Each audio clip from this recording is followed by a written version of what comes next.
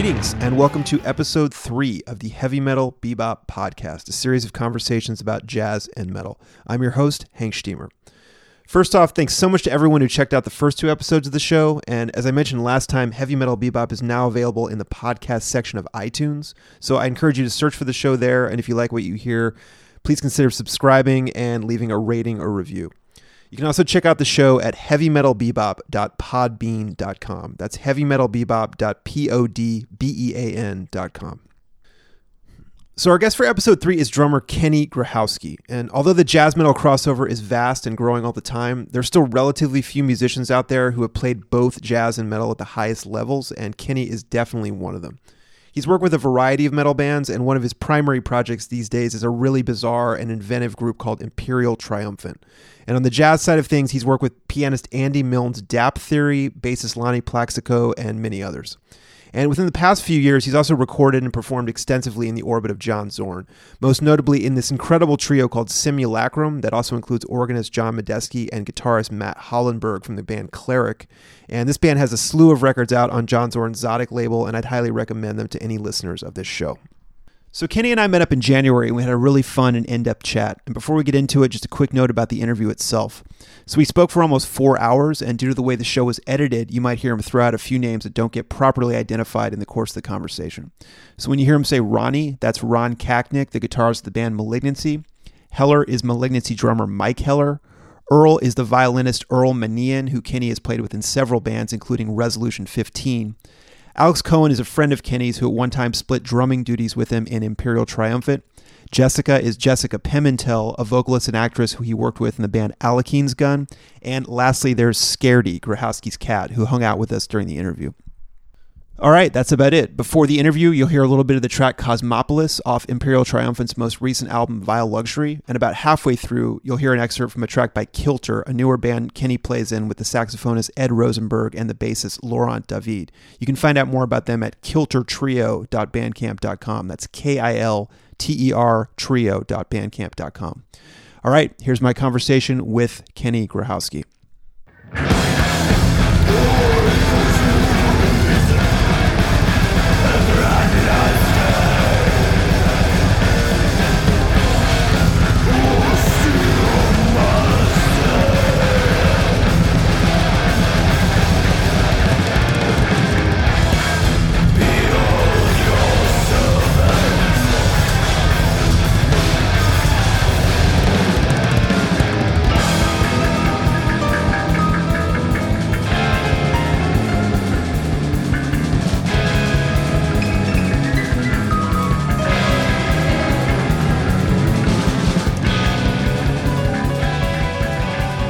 We were talking about Imperial. I've been spending a good amount of time with the newest record, and it's really impressive. And like I think that, you know, obviously a lot of the people you've played with, we're talking about sort of the crossover of jazz and metal, and sort of like, you know, maybe that even those two styles even coming to play in the same band or something like that. I think like a track like this Cosmopolis on that record, I just find it really impressive the way that you know, within the same track, you're playing like sort of the most advanced, like, you know, sort of, you know, blasting, like technical death metal type of thing, along with, you know, very authentic swing happening in one moment. Like, I guess I'm just wondering, like, you know, when you're doing that, when you're like moving between those two styles, like in one track, like, do you find that you're able to make that like a fluid thing where you don't just feel like you're switching on a switch to do one or the other? Like how are you able to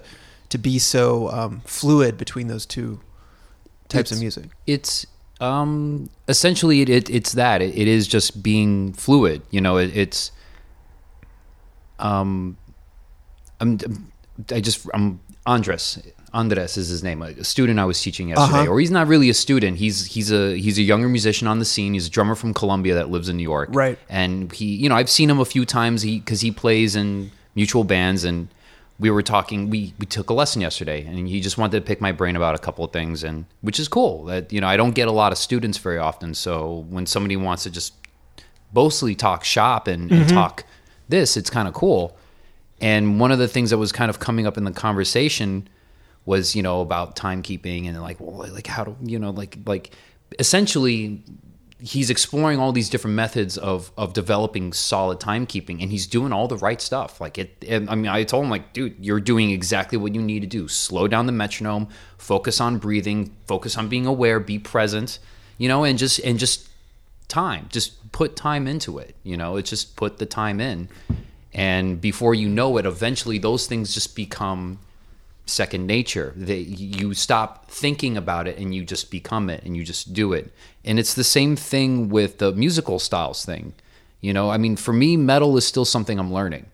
You know, you can listen to Resolution 15's first album and you can hear me play metal, and I'm not going to say it sucks, but it doesn't even come close to how we sounded on the next EP, which was recorded a couple of years later. At that point, we were getting coached and produced by Corey Unger of Blood Has Been Shed. And, you know, it's one thing to sit at home and listen to Meshuggah records and check out Candiria and all this stuff and, you know, get into some black metal and some tech death and grind and all, and go back and listen to Black Sabbath again with a different perspective. And you can do all that, but I didn't have the physical experience of playing metal as I did with jazz. Jazz was something I grew up listening to, started studying it at an early age. When I started studying music, I was already studying jazz and getting into things on my own, and my family also were music fans, so they had some jazz records. Like, I was exposed to that stuff. Metal was something so far removed, but it took time sitting with playing in metal bands and being part of the New York metal scene and going to shows and hanging out with people, and then spending time with the music, spending time in the shed. Because, I mean, what is a blast but just, they're singles. Everyone can do singles. Yeah. Anyone can play singles really fast. These days, I mean, everyone's faster than Buddy Rich now. Everyone's fucking fast. Like, even the slow guys are still like, man, I can only play at like 200. It's like, that's fucking fast. Like, not a lot of music exists at 200. Like, it's very few things. But it takes time for these things to develop. And you know, essentially, you know, there's a feel that metal has. There's a swing that metal has, that all metal has it. And you can't explain that. It's like the difference between how Cubans play in clave versus how Colombians play in clave versus Puerto Ricans versus, you know, all these things, you know, they all have their own swing, and the metal is no different. Black metal, the swing of black metal, like, it's a different swing than how the guys in like the death metal bands swung. Like, it's a different feel, and you have to honor that. You have to learn that. You have to study that. Even if you don't like it, it's part of the musical history. And I needed to spend time with it, because when death metal and all that stuff was happening, that I wasn't aware, didn't know it existed, didn't care. People would play me a couple things and be like, it's crap. Mahavishnu Orchestra, Billy Cotton plays faster than that. Like, that's, you know, that's where I was at. So, you know, it took a lot of years, I think, to get to a point where it's like switching musical styles back and forth just becomes seamless. You know, it took time, spending a life with those styles to get it to that point. Like, you could look at a guy like a Vinnie Colaiuta. You know, that guy's another guy who can play almost any kind of music authentically well at the flip of a switch, because he spent the time and the experience just doing that, like learning how to interpret music as purely as possible. And he probably has a really keen ear, but because, you know, we don't see him sing or play melodic instruments, we don't know. But chances are a guy like that, like, who can like put the beat anywhere and like go from playing Cuban music to straight ahead jazz to thrash metal to whatever authentically with the same instrument, you know, because that's the other challenge is, you know, jazz is a different sound than metal. So you really have to have an understanding of how those musics work to be able to translate jazz on a metal drum set and vice versa, metal on a jazz kit. Like, I see guys now in New York and other places, now that metal is becoming accepted, they're trying to, like, I even see gospel guys trying to blast, and it's like, I like that. It's great. We all should. I mean, I'm seeing metal guys do gospel licks, and not just gospel chops licks, but like, they're checking out Donnie McClurkin and Fred Hammond. Like, they're checking out real gospel and learning how to play that stuff, which is only going to make them better musicians, and vice versa. All these jazz guys are trying to learn how to blast, and they don't got it, but, you know, it's because they spent 20, 25 years in the jazz scene, playing jazz on jazz drum sets. They've never played at St. Vitus or Trash Bar or any other like Acme Underground that used to have metal bands. It was one of the only, in the 2000s, it was one of the only clubs in Manhattan that would play death metal. You know, it's like, you know, it's, you have to spend time with the music. And it's funny, I'll get guys in the jazz scene, they'll ask me a question. I'm like, how long did it take you to swing to a point that you could play with the guys you play with? It took you that long. That's how long it takes to do this. It doesn't matter that this music isn't taught in an institution. If you want to learn a style of music, you got to live with that shit for as long as you can and go as deep as you can. That's the only way to really get there. You know, and it's, I mean, I'm glad that it translated with Imperial. I mean, I listen to it and I go, I'm always going to critique stuff that, you know, that's, I think we're all cursed to like critique what we make, but I mean, I'm glad that it comes across authentically. You know, I mean, even guys in the jazz scene are buying the record. Like, I mean, we see the, you know, whenever somebody downloads the record or orders a vinyl, we see it. You know, we get a little email. Zach gets an email, and it's like, I mean, guys like Ben Monder are buying the record. It's like, yep.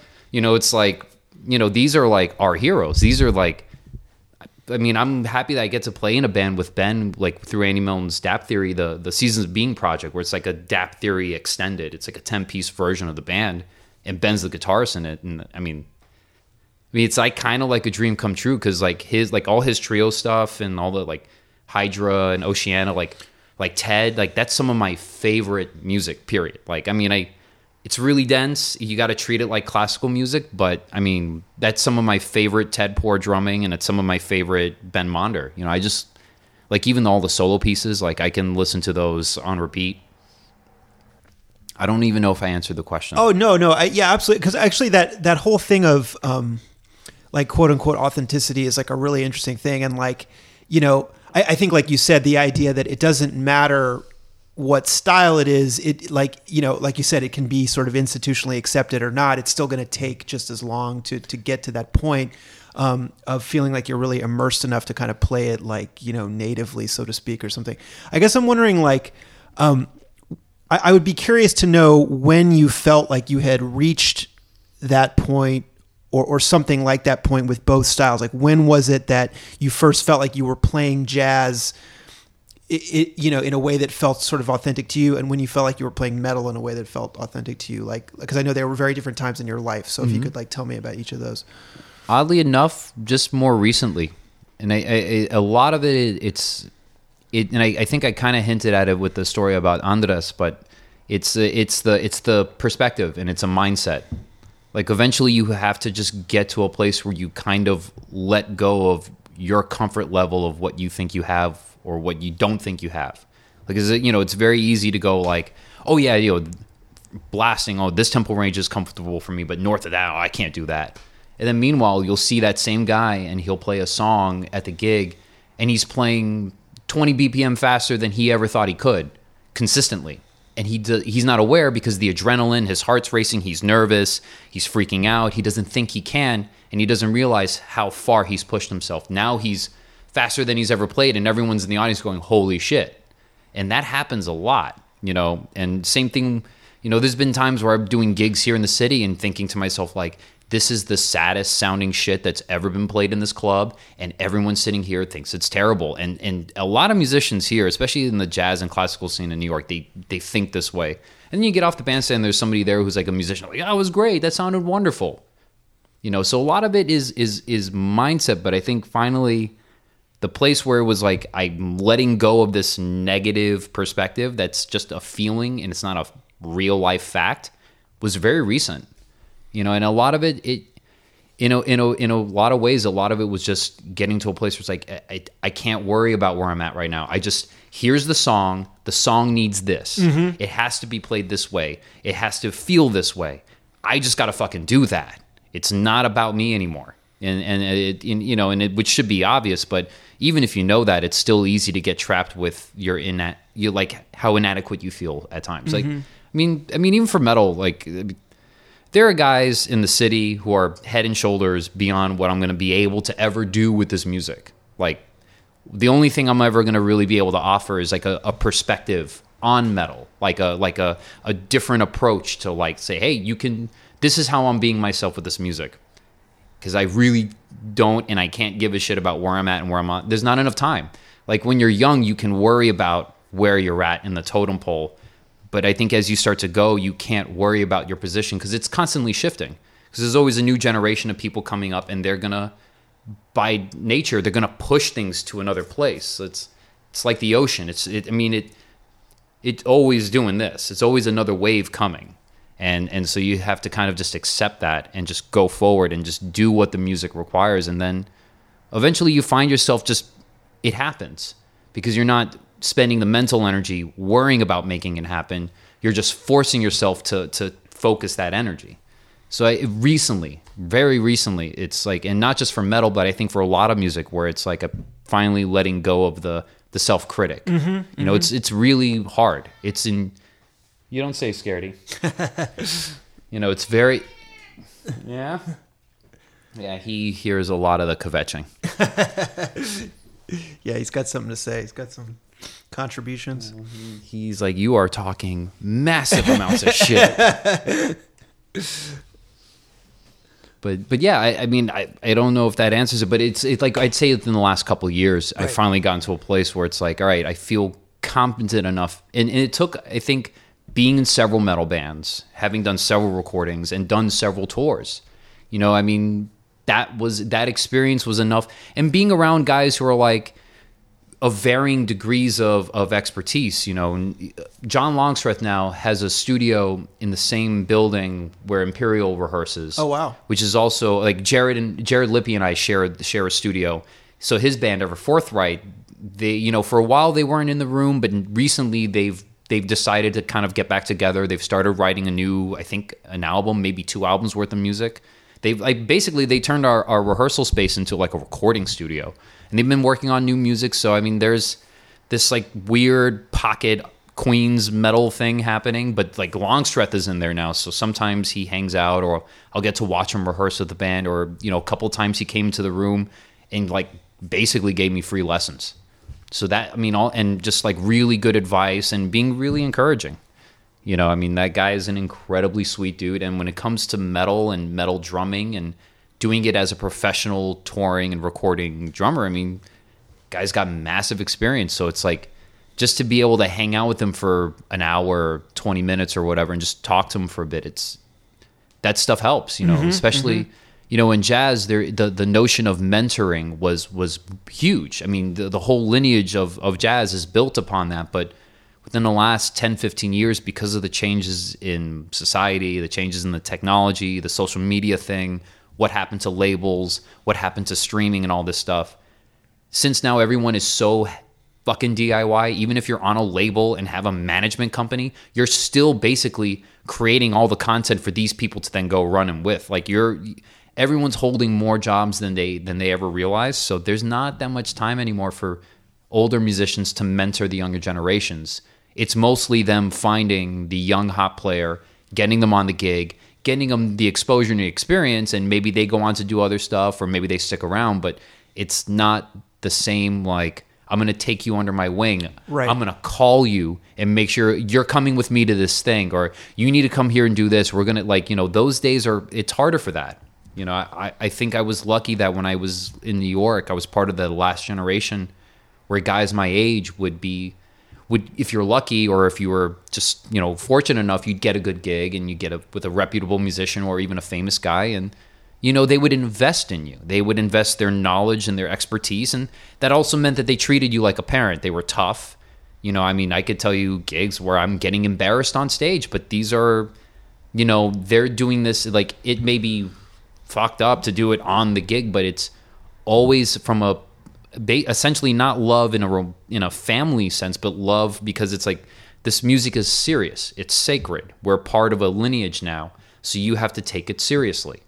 You know, and metalheads do the same thing. It's just in a different way. You know, partially because there isn't a whole scholastic, intellectual aspect of metal. It's becoming a thing now that there's the bands that have been coming up in the last 20 or so years, and now that there's more conservatory people and non-metal people taking the music seriously, people are starting to realize that there actually are a lot of smart people in this music. and that they know more than just, you know, how to be heavy. But there's always been this sort of mentoring thing. Ronnie mentors Alex, and he mentored Heller. You know, it's very obvious. It's very clear, you know. They're still, and I'm sure in other little scenes that wherever they are, it's the same thing. Like there's the music scene that everyone's a part of, and then there's where the musicians are, and like the older generations are coaching the younger generations. Yeah. You know, I mean, some younger generations or some places they might be more YouTube oriented, but they're going back. They're doing homework, like, you know, whether it's a good or bad thing because it's not in person, they're at least going to like all these early Death videos and checking out Sean Reinhart. You know what I mean? You know, they're doing the homework. It's just they have the technology now to tap into things that when I was a teenager, those things didn't really exist. It was like GeoCities and you know, dial-up modems. You couldn't just spend 4 hours on YouTube and create a playlist of like the best death metal drummers of all time and just study that shit for free, or just at the cost of your, you know, internet connection. You know, it's a different ballgame.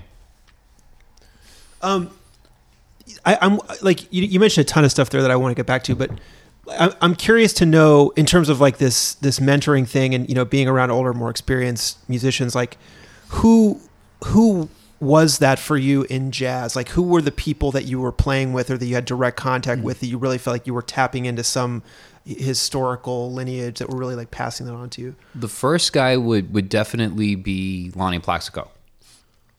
He's a bassist that lives here. He's originally a Chicago native, and we did three full-length albums together. One was released in Japan called So Alive, and then and that record actually did really well in Japan. Apparently, it was when it released, it was like top 5 contemporary jazz for months.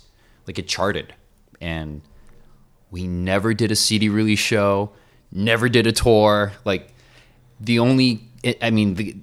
guy who was producing the record tried everything in his power to fire me.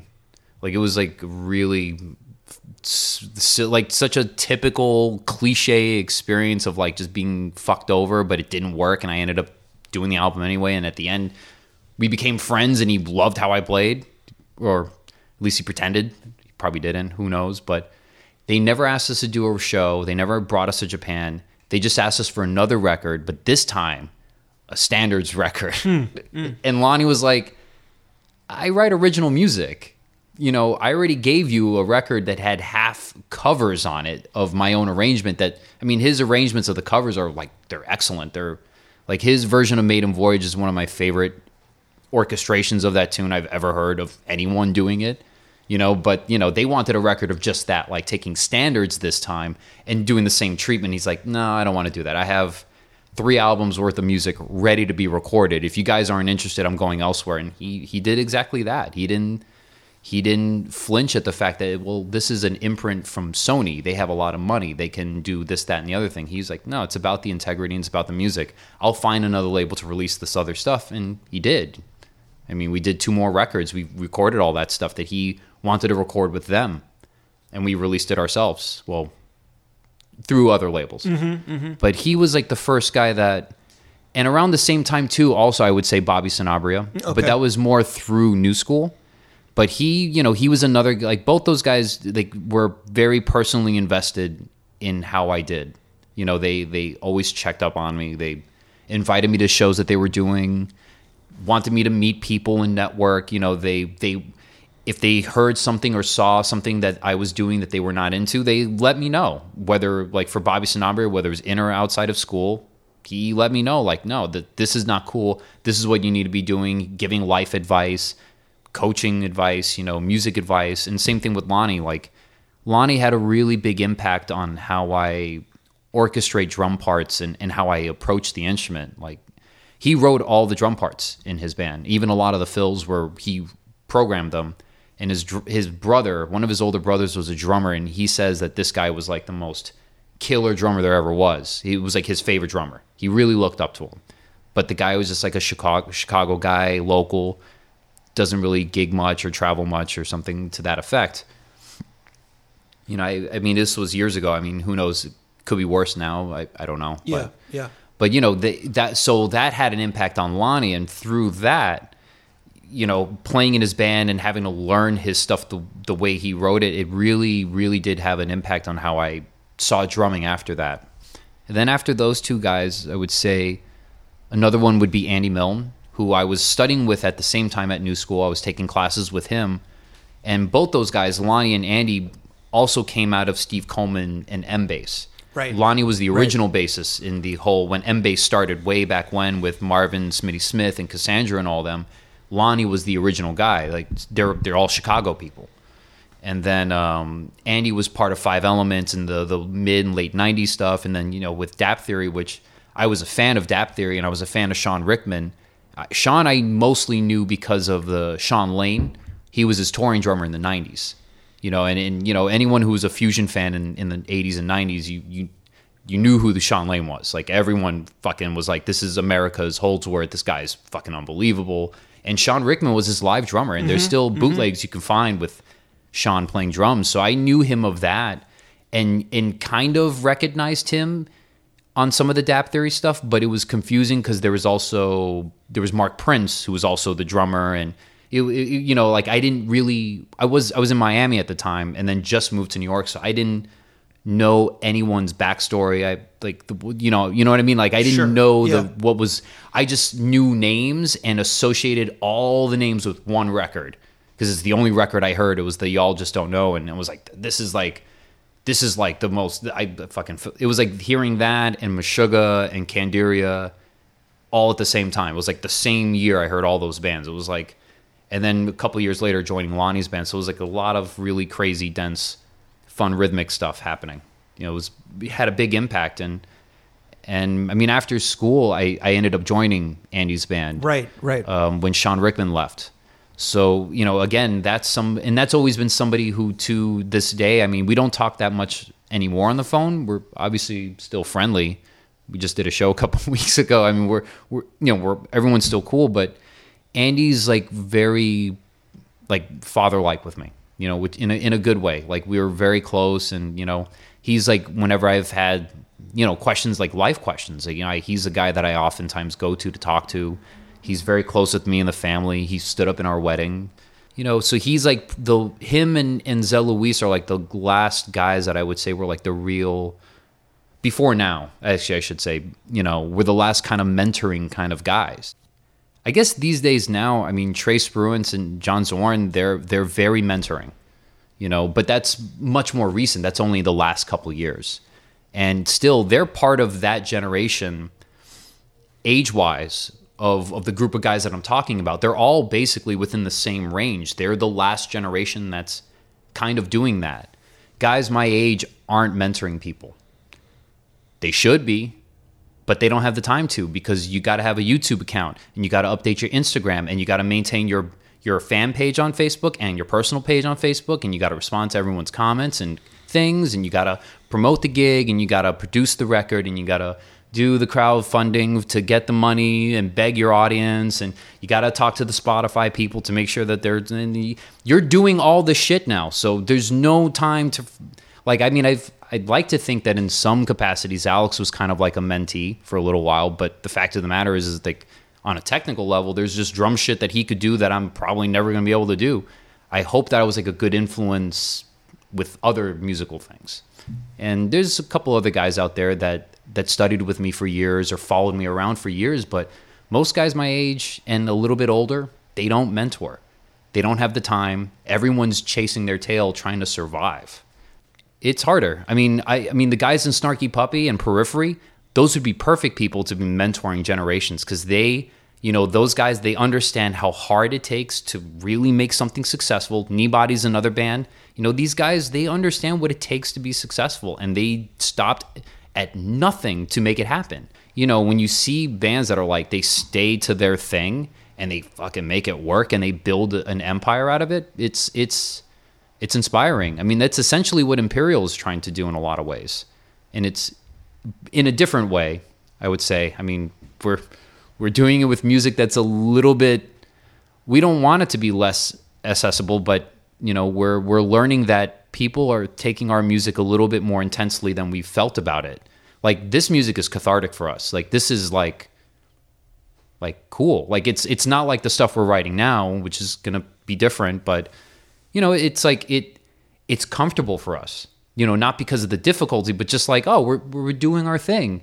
You know, we're not like this band. I mean, like fucking Portal. That's, oh my God, Crowless. Oh, these guys are like, for us, those guys are way more intense than what we're doing. But we're finding out from a lot of fans, and I mean, even just some people that we look up to, that, you know, friends that we know or friends that we've made recently, like how they take the record versus how we think of it. It's pleasantly shocking, because apparently it's far more intense than we realized. Yeah, I mean, I would absolutely. I mean, you know, on the basis of that record, the other one's great too. Abyssal Gods is great too, but on the basis of this new one, like I would definitely, you know, if I were talking about like the vanguard of extreme metal, or especially like in New York, or, you know, I mean, absolutely that record belongs in that conversation to me. Yeah. I mean, and there's like, Thank you. You know, and like I said, there's, I mean, I think this, you know, obviously the unique instrumentation and all that stuff, but I mean, I guess I'm wondering about. Again, you brought up so many things that I want to go back to, but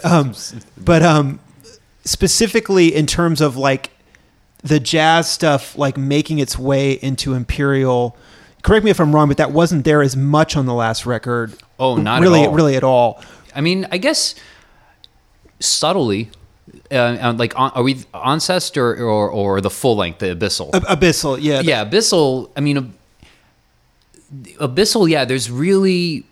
I mean, there is. I'm trying to think of the right way to explain it where I don't take up a lot of time. No, I mean, go for it. I think I mean, at least for that record, I can use myself as an example, because I can't speak for anyone else, but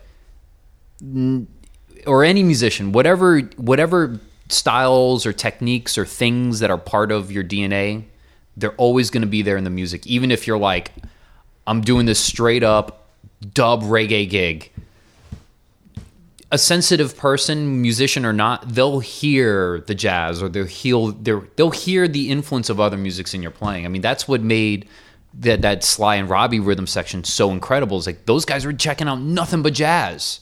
They were jazz heads playing reggae, and then they created the sound of reggae forever. You know what I mean? It's like, but their shit was coming from some other place. And you know, so I think with Abyssal, the jazz is there in the fact that some of the music that was happening, especially Alex's songs, he had never played them before. He had never rehearsed them. He had heard them that week, but he didn't practice anything. So it was just like, all right, hitting spacebar, and he just went for it. And at the time, a lot of the layers, like especially Abyssal Gods, like I mean, Abyssal Gods is like one of the last, I would say, collective albums we did, because there's so many different people on that record that, like, rhythm section wise, I mean, there's all kinds of people coming in and out, like different guitarists and bass and all this stuff. And Oncest too is like a little bit like that. Oncest is sort of like this handoff of the old trio with Eric and Alex, and then the new trio with myself and Steve, because that was the first record Steve was on. But Abyssal had all of us and Amy, who, you know, Amy Mills, and just so many people, Yoshiko, who's, you know, always welcome.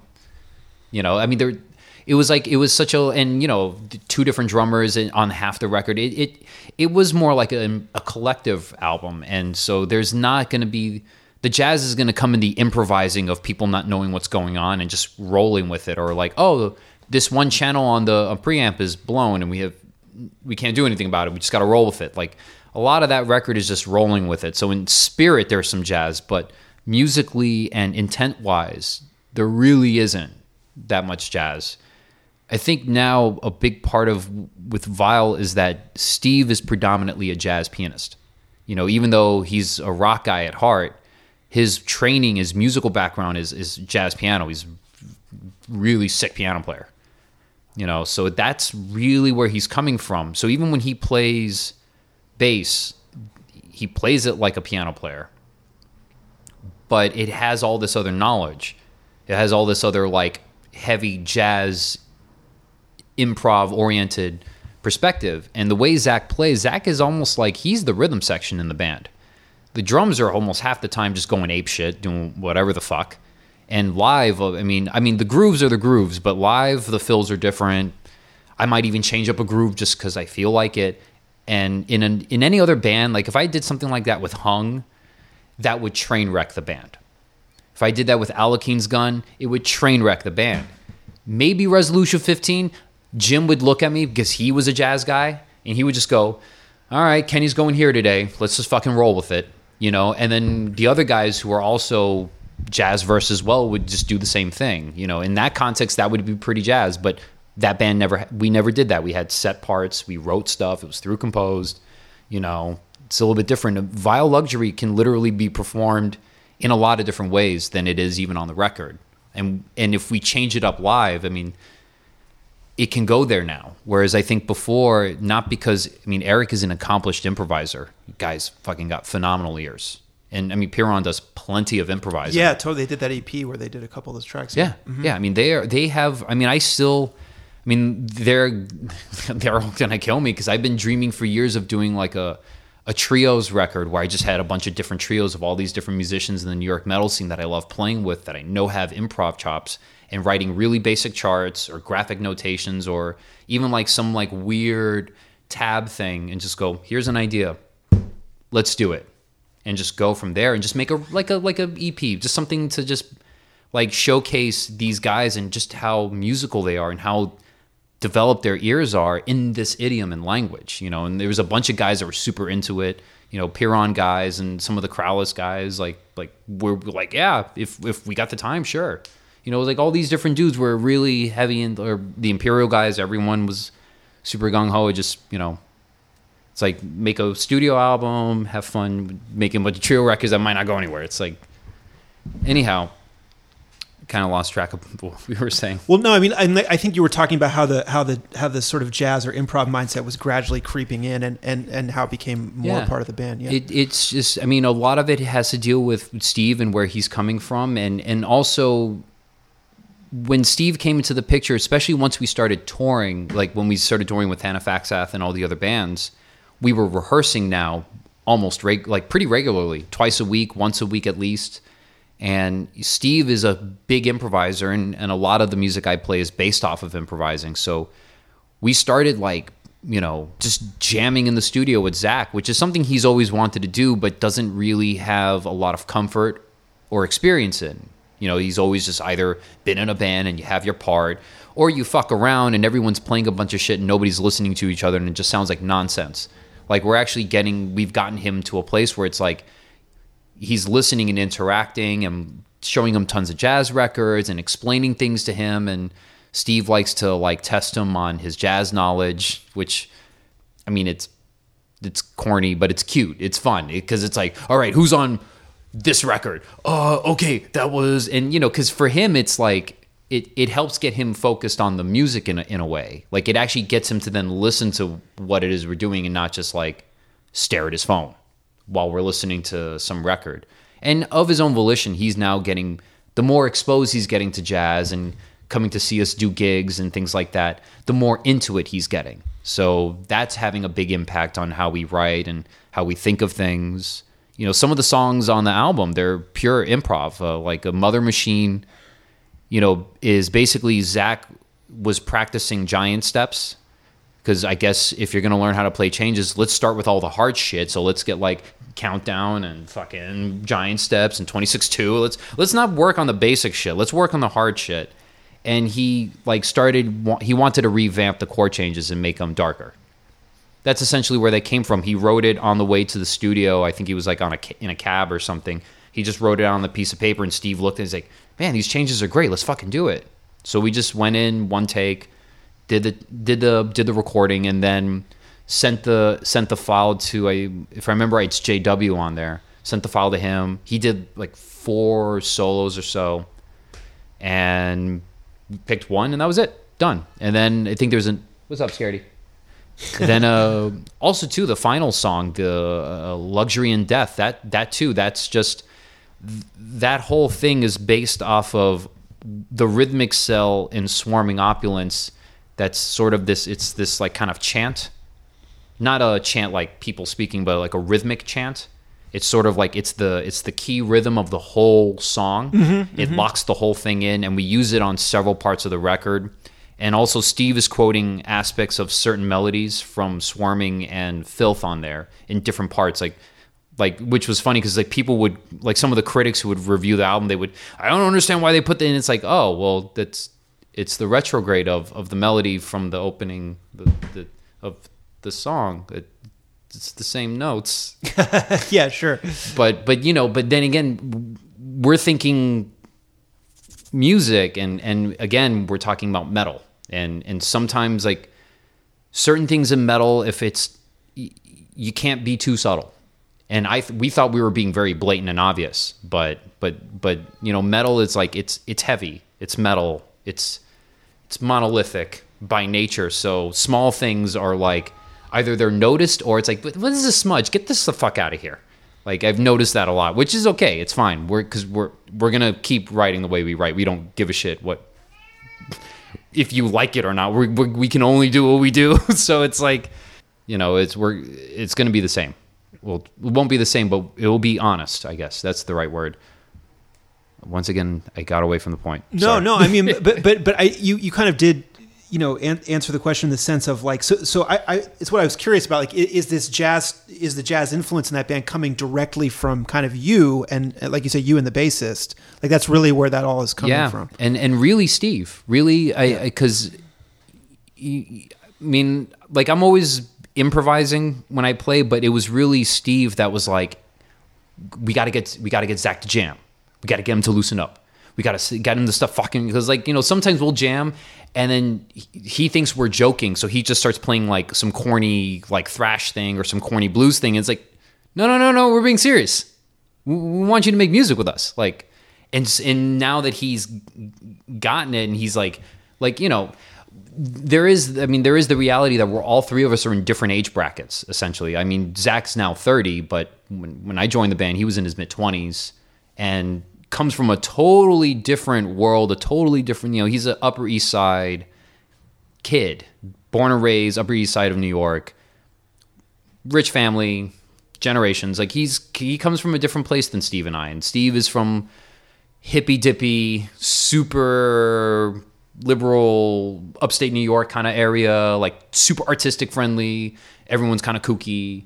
And my family's from New York. They're from Brooklyn and whereabout, but I'm not from this city. I'm just here to do music. This is not my hometown. This is not, I love this city and I feel comfortable here, but I'm not from here. I have a reason to be here, so there were certain things that we all do that sometimes it takes us a second to go get on the same page. But I think from spending so much time together on the road and jamming together and becoming a band, which is something I think Imperial never really had the chance to do, because Imperial for a while was half of Piron.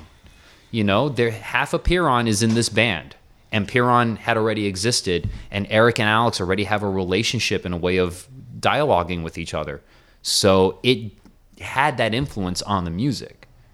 And I think I mentioned something about Zach being a rhythm section, and in that sense, that's what I'm getting at from before, is that when Zach was with Alex and Eric, it was Alex and Eric doing what they do together and him just putting a guitar part to it.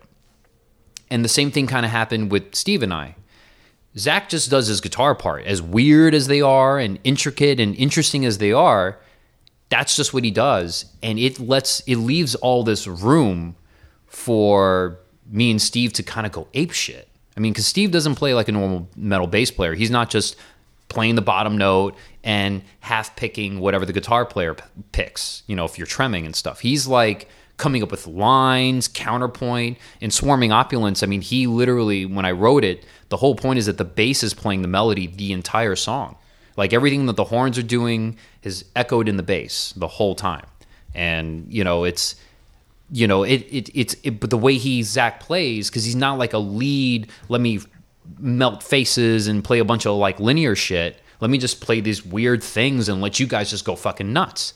It lends itself to allow our jazz sides to speak more. And it gives us the room to like live, like I said, like sometimes I just change things up And sometimes we have to because something goes wrong and we're wearing a mask and we can't go, oh, hey, I got to fix this thing. Can you guys just like vamp for a second? Like we can't, once the show starts, we have to commit to it. So in that sense, there's a lot of times where we play shows and something goes wrong on stage and it's like, all right, audible. And with Steve and I there, I mean, we can go and intelligently improvise, because I mean, as you know, it's like improvise, like good improvised music doesn't sound like random shit. It sounds like people communicating with one another.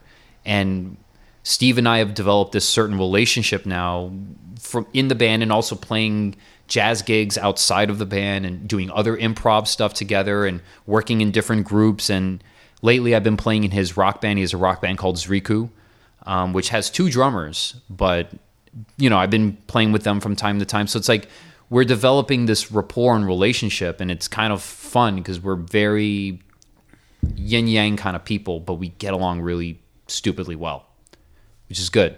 You need your rhythm section to get along. Yeah, absolutely. I'm like, it's really fascinating to hear about like this process of like, like a metal band sort of like, coming into its own as like an improvising unit. And like, in terms of though, like, the parts on the record where there are even like soloists, was that, whoever was writing the piece was just like, let's actually like bring a soloist into this? Oh yeah. Every section, like, cause there's 2 there. If I remember right, Zach actually takes a guitar solo in Swarming Opulence that no one ever seems to talk about. Which I find funny because it's very like Thornton Dahl-ish, where he like, I wanted it to be higher in the mix and I was outvoted. But it's like this. It sounds like a synth solo, but it's Zach, and it's easily, it's close to being as cool as the synth solo is on Gotham Lux, which is Steve. Steve did all the synth solos and the piano solos, and then J.W. Walter did the trombone solo, and then the trumpet soloist. The first trumpet on Swarming, like the main melody is this guy Jonathan Powell's an old and dear friend of mine. Played on a bunch of his records. I think I tracked down one of those records. He has a group called New Sangha. Exactly. Yeah, very cool record. Yeah, he's another really visionary musician, and his brother Jeremy actually lives in this neighborhood. Motherfucker tenor player. Like those 2 guys, they're like the Brecker brothers. They write their asses off, they play their asses off. They're Florida guys too. But they were, I forget if they were Tampa or Jupiter, Florida, but a little bit north of where I grew up. But they like that. Jonathan was the lead trumpet on Swarming, and then no, I don't want to forget his name. Oh shit, I gotta look it up. I actually got to look at the record. Sure. because I really love this musician. He's a fucking fantastic trumpet player, and he's the guy that takes the trumpet solos and the muted trumpet solo. Okay. On Cosmopolis. So I gotta look that up because I'm gonna Ben Hankel. Ben Hankel is a serious motherfucker. The other trumpet player on this was actually Jeff Hermanson, who played trumpet in Lonnie Plaxill's band. Okay. But yeah, that's a bunch of names, but Ben Hankel is the one I was looking for. Right. Yeah, I guess like it's kind of interesting thing about all this because it sounds like from what you're saying, like your deep background in a lot of this stuff, it sounds like, and correct me if I'm wrong, but that you came to kind of like fusion type of things, maybe even before like straight ahead jazz. Like was this Mahavishnu stuff like sort of like that was like ground zero for you? Totally, yeah. My mom and dad both played in Grandpa's salsa band. He was a salsa musician from the Fania days, like in the 60s and 70s. And Dad was a drummer in the band, and my mom was a backup singer. But his musical inspiration was like a lot of what would be called classic rock now, but for him that was just rock. Like Hendrix and Sabbath and Zeppelin, all the early rock stuff, and even a lot of blues. He was really into a lot of blues, but he loved fusion and he loved progressive rock. So mostly as a kid, I liked all the rock stuff. I still love Hendrix. Like any Hendrix is welcome, but I really gravitated towards Holdsworth and Mahavishnu Orchestra and Tony Williams' Lifetime. Like I knew the Lifetime stuff and the Emergency stuff before I knew he was playing with Miles Davis. I didn't know about him playing in Miles Davis till I was like 12 or 13. And that's when I started getting 12 and 13 is like straight ahead jazz, swing, early American music, really getting into that, like even like more like ragtime stuff. And before that was being into fusion, I was really into Brand X. So it's kind of cool and ironic that I'm in the band now, but as a little kid, I loved Brand X and I loved Holdsworth and like the early Yes records, like the stuff with Bruford on there, early Crimson records, like anything that had John Wetton and Bill Bruford together, I had it. I listened to it. UK, I loved. As a little kid, before I played an instrument, I really liked that music. I didn't really like commercial music. Like Beatles took me years to like and appreciate or even get it. Like even simpler rock it didn't connect. I don't know why. I liked really intense stuff as a kid, but I didn't like metal, and I didn't like the metal and the rock I was seeing on TV. I thought it was stupid, even though I was like 6. What the hell do I know? It's like now it's like, fuck, man. If I had to be the drummer in AC/DC, it would be embarrassing. Or if I made it, I'd be dead. There's no fucking way. Phil Rudd's a fucking machine. He's been doing it for however many decades. But is he in jail? Did he go to jail? I think Phil Rudd is out of jail, and I think there's talk that there's a new record being made that he's involved in. Oh wow! I think they kind of worked out their shit. Maybe with Brian Johnson too. I guess maybe if you just make enough money, you can just throw that at the problem. Because I thought he was like, dude, you like hired an assassin. You're going to jail. Yeah. Like, the AC/DC situation. I mean, that's a whole other. Yeah. Well, now fucking homeboy from Cannibal Corpse, like. Yeah, exactly. Right. The Rapture. Yeah, I'm wondering what's going to shake out with all that. It looks like he might not be on that Slayer tour that they're doing. Well, that's why you don't lose your shit before the tour. Yeah. How many decades do we need to see all of our favorite bands fall apart because they couldn't keep their shit together? Like, when are we going to figure it out? Right, exactly. Like, exactly. Like, if there's anything I've learned from a guy like Zorn is, like, you got to keep it the fuck moving. Like, he's so inspiring. Whatever anyone thinks of him, it's like, that guy does not let anything stop him from doing what he has to do. And it's the same thing when you're touring in a metal band in a van. It's the same shit. And all the bands that are doing well and are successful, they all get that. And Earl Manian's been working a lot with the guys from Dillinger Escape Plan, and when they were doing the whole farewell thing, and Seven Sons was really involved with the last record, which is like, for Earl, that's like him. Like, that's like me. It's like for him, that's like me working with Brand X. It's right. Like, this is a band that was seminal in, like, it changed his view of music forever. You know what I mean? And he gets to work with them and be a part of, like, their last album. It's fucking massive. That's some, notch on the belt shit. But all those guys, pro as fuck. Super pro. That whole band, they're not fucking around. They're not. The homeboy might be jumping off rafters and shit, but he's training every day so that he has the health to do that. They're out of their minds, but they're serious about what they do, and they're committed, and not just in the, like, I'm going to sit in my room for 12 hours a day just shredding. It's like, that's great. That's one thing.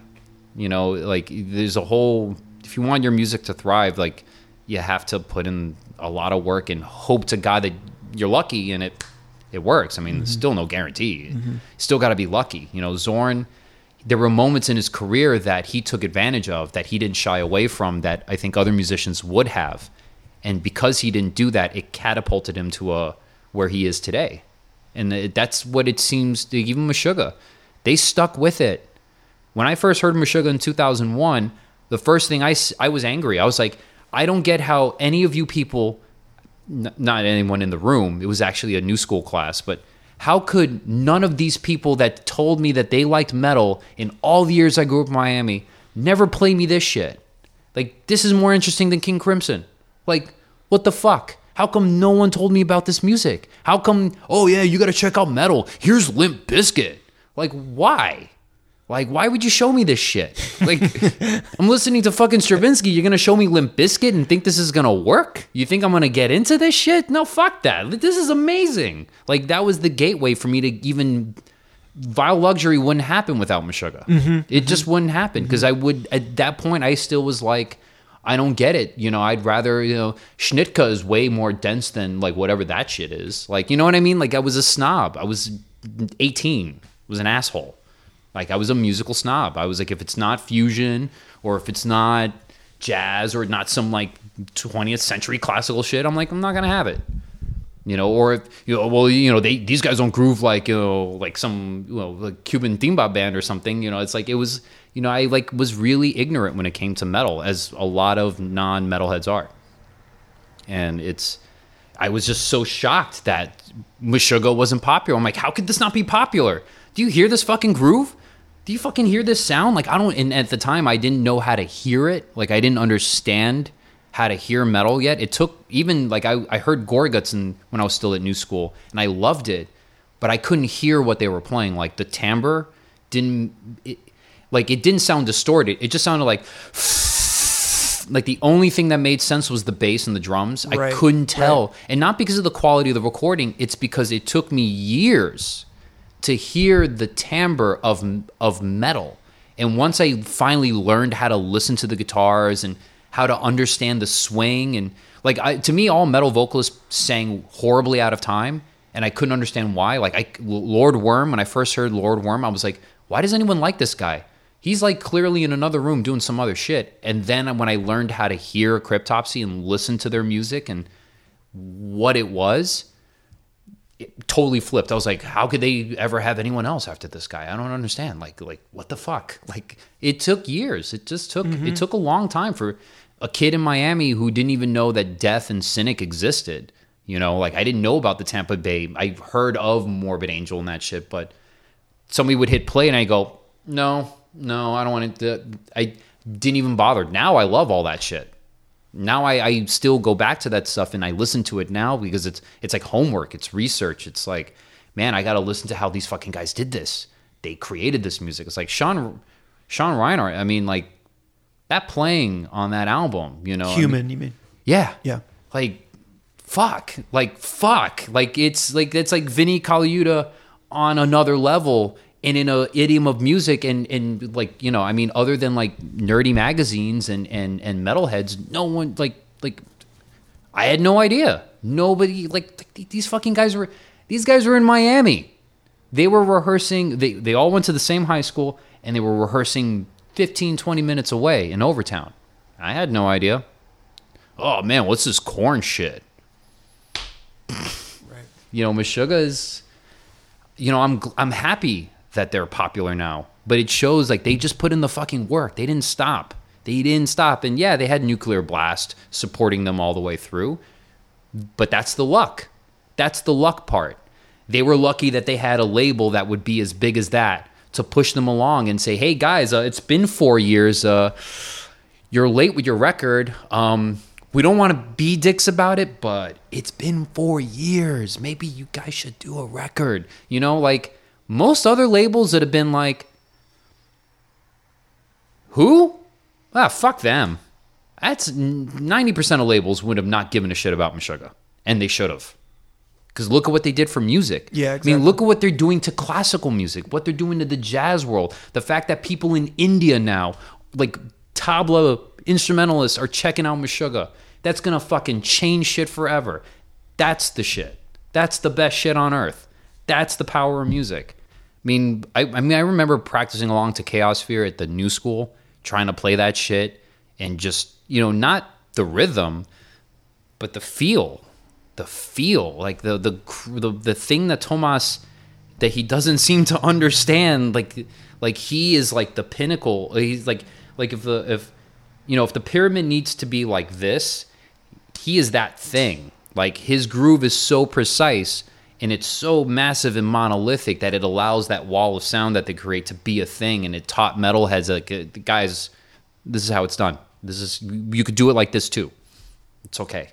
You know, it's like, it's great. It's wonderful.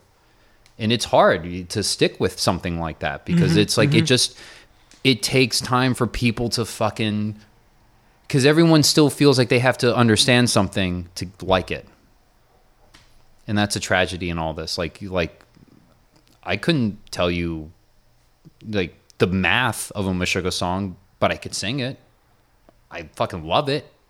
I know all their records, but no, I don't know the math. I didn't analyze it and transcribe the whole fucking thing. I don't care about that shit. That shit's boring for me. It's just the feeling of the music, the sensual experience of Meshuggah is why they're massive now, because they were just able to get exposed to enough people who just didn't care to figure it out or critique it. They just wanted something new. And, you know, how much fucking, you know, whatever you were listening to before, you're going to listen to before you go, my ear needs something else to hear. So it's interesting because it sounds like you kind of, as a way into metal, you needed something that had it appealed to that sort of, I guess I would say, prog. Like it's almost like you needed the metal that reflected that sensibility rather than sort of like a straighter thing. Would that be accurate? Yeah. And a lot of it has to do with the circumstances. I was 18. I was very opinionated. One of those things changed. One of those things didn't change. You know, I had a lot of opinions, but I was also young and ill-informed, and I was a freshman in college. So it's like the very definition of sophomoric. Like I left Miami going, I'm not coming fucking back to this place. This shit is jive. I'm going to New York and I'm going to get serious. You know what I mean? It's like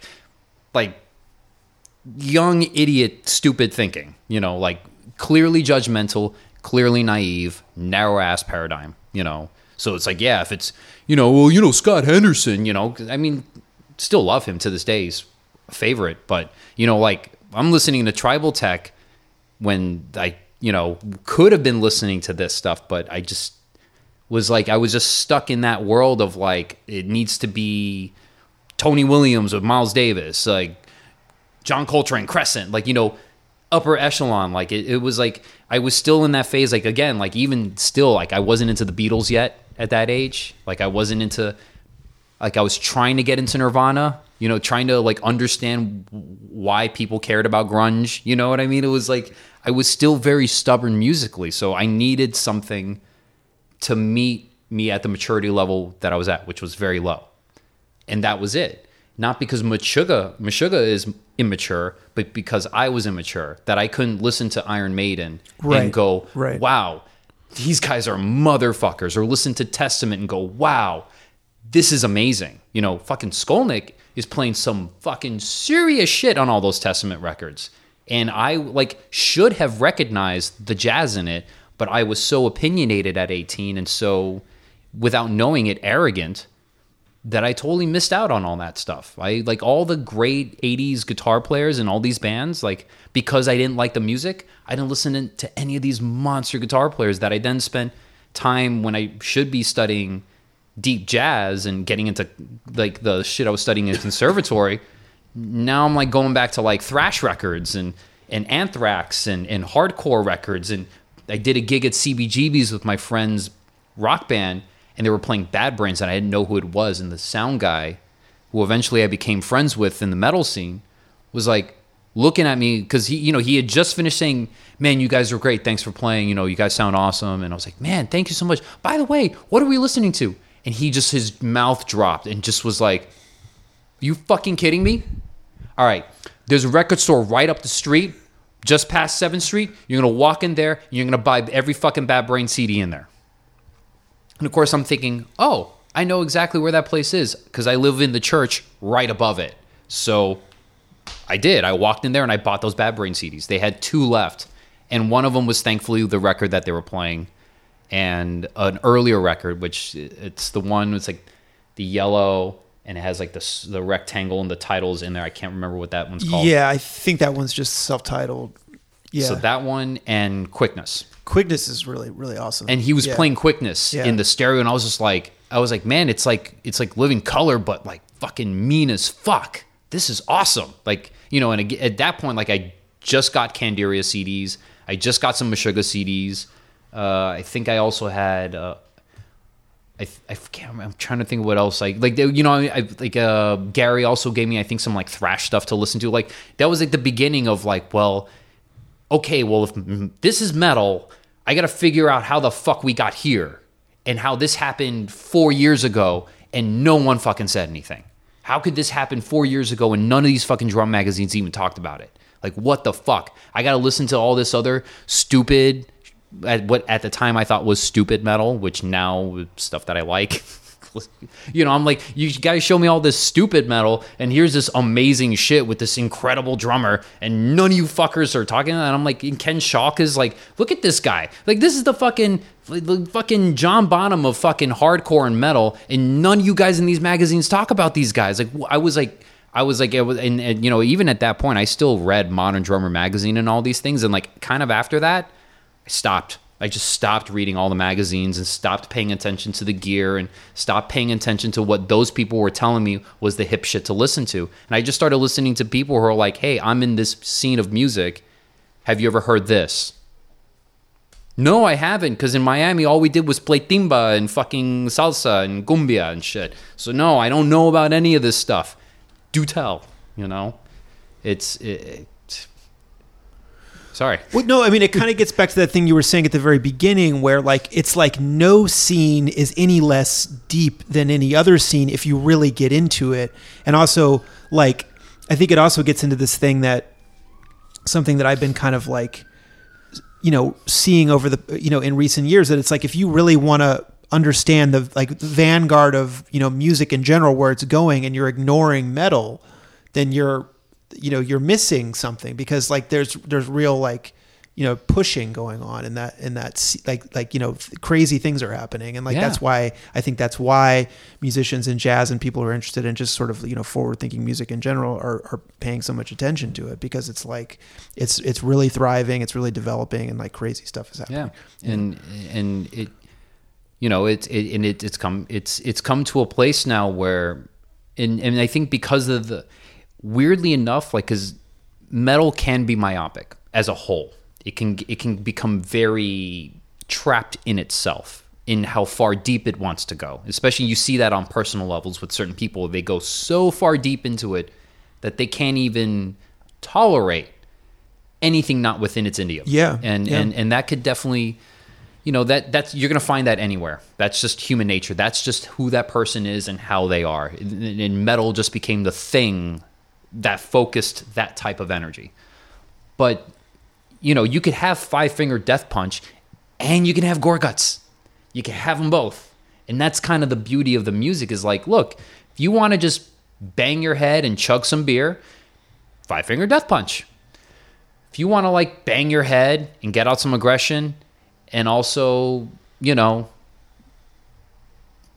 grow a wrinkle in your brain, here's all these other fucking bands, and they're just as heavy and fun and cool and put on good shows and do badass shit. Like, it's the kind of awesome part of metal. Like, you can do Vile Luxury and go on stage and wear a costume and put up some lights and add some fucking things, and it doesn't cheapen the music. If I wanted to do that when I was at conservatory and put on, like, I mean, I kind of did for senior graduation. I didn't go full goth or anything like that, but I definitely bought like ridiculous outfits. I used to dye my hair a lot back then and wear makeup and shit. So I, like, one of the guys who's acting as like one of the people in the administrative office that we just didn't get along, and it's a shame because he's not a bad guy, but dude had a lot of fucking personal problems, and he thought he would just take it out on whomever he thought was the hotshot musician. So to be a dick, he was like, "So, you got your suit all pressed for tonight, night of the recital?" And I was like, "Why, yes, I do. Thanks for asking." And I went to some freak shop and bought a bunch of shit, and I was like, "Yeah." And I just came in with fucking hair out and makeup and lipstick and this this crazy fluorescent shirt and all these like black vinyl pants, like really tight, and studded belts, and painted my nails. And I was like, how do I look?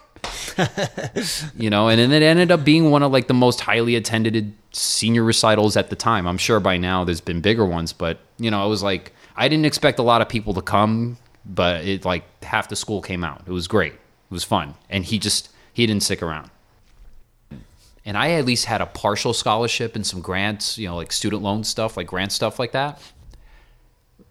a lot of guys there were paying full price, and I'm like, how are you going to graduate from this school 6 figures in debt, or just about 6 figures in debt, and have you done gigs out here? They don't pay that much. Have you signed a record deal yet? You don't get a lot of money. I mean, even Vile Luxury, I mean, Gilead and Throat Ruiner, I mean, these aren't huge labels, and they pulled together resources to make it happen. They really did what they could. They grabbed where they could, but all 3 of us fronted no less than $1,000 each. Sure, yeah. Absolutely. And I think Zach a little bit more. You know, I mean, we and again, basic tracks for that album, 2 days, day and a half. You know, half a day to set up the drums and the amps and the pedals, get things tweaked, get sounds, start recording, finish by the next day. You know, I mean, it wasn't a long recording process because we had already been touring together with the band, the touring the material, rehearsing it, jamming it, and we recorded live. So it wasn't like, all right, let's take these 3 days and do drums. Like, that's the worst way to make a record. It always takes way longer when you're by yourself. I don't care how good you are. I don't care how tight your playing is, how well prepared you are. When you record the stuff that you play as a band by yourself, it takes way too long. It's just better. Isolate the amps, put some headphones on, fucking deal with it, record together. You're going to get better. The Violent Sleep of Reason. Rhythm guitar, bass, drums. You know, I mean, we did opposite of how they set up. We did drums, bass, guitar. They did drums. Oh, wait, no. They did drums, bass, guitar. We did the same fucking setup that they did in the room, but we did it at Colin's studio. Just 3 guys and just record until it sounds good as a band. And, I mean, thankfully for us, our stuff's not so long form in a way, like, and there is a lot of room to improvise. So, you know, our turnaround rate is faster. And I think we're all like less picky than Tomas is. Tomas is like real, like, I mean, you hear him play drums. Like, if it's not right, it's not going on the record. Like, that guy does not fuck around. He's 100% not fucking around. It's awesome. Yeah, absolutely. No, I mean, like, yeah, that new one is in some ways my favorite of theirs. Yeah. I mean, I haven't been as excited. That's not true. I mean, because I did love Obscen, but the way that record feels in a lot of ways is how excited I am for whatever they do next, because I like this idea of them recording live. And I just hope they keep exploring other shit. Just try new things. Get other instruments involved. Get other sounds involved. Like, I don't get why Frederick's solo shit has to have all this cool timbre, weird shit happening and exclude all that from Meshuggah. It's like, you guys have earned the right to do whatever the fuck you want for the rest of your lives. You've proven to the world how fucking badass this shit is. It's only going to go up from here. So might as well just experiment and have fun now. Have fun. Enjoy being middle-aged. Like, fuck it. Put weird shit on there. Put normal shit on there. Do whatever the fuck you want. Fans are going to be myopic and react because now we have all these technologies to justify my Dear Diary moments in public. So whatever. People are still going to buy this shit. It's still going to groove hard. Yeah, absolutely. But like, not since like Catch 33, which I think it's like such a polarizing record because some people are like, this is a masterpiece. And then other people are like, this shit sucks. But I mean, Violent Sleep or Reason has me as excited as that record did. Because when they did Catch 33, I was like, fuck, holy shit. Like, this is classical music. This is pure classical music that they made a classical record. What are they going to do next? You know, that's where my thinking was at. And then, you know, the other, like, Obscen and the Koloss came out. And those records are, I mean, Koloss is okay. Koloss sounds like a band that's just not on the road for a long time and not just in a chance where it's like, let me chill the fuck out. And like, hey guys, let's like hang, let's grab a beer, fucking chill for a shit. Hey, we should go jam.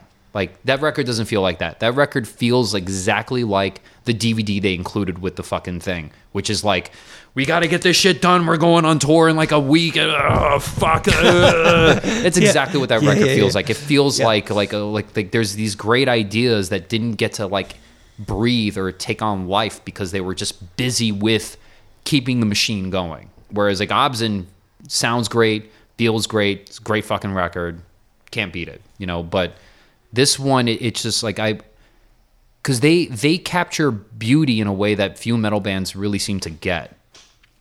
And I think a lot of it's just the environment of them growing up in a Scandinavian country, them being around frigid temperatures, them being able to see mountain ranges, being able to see frozen water.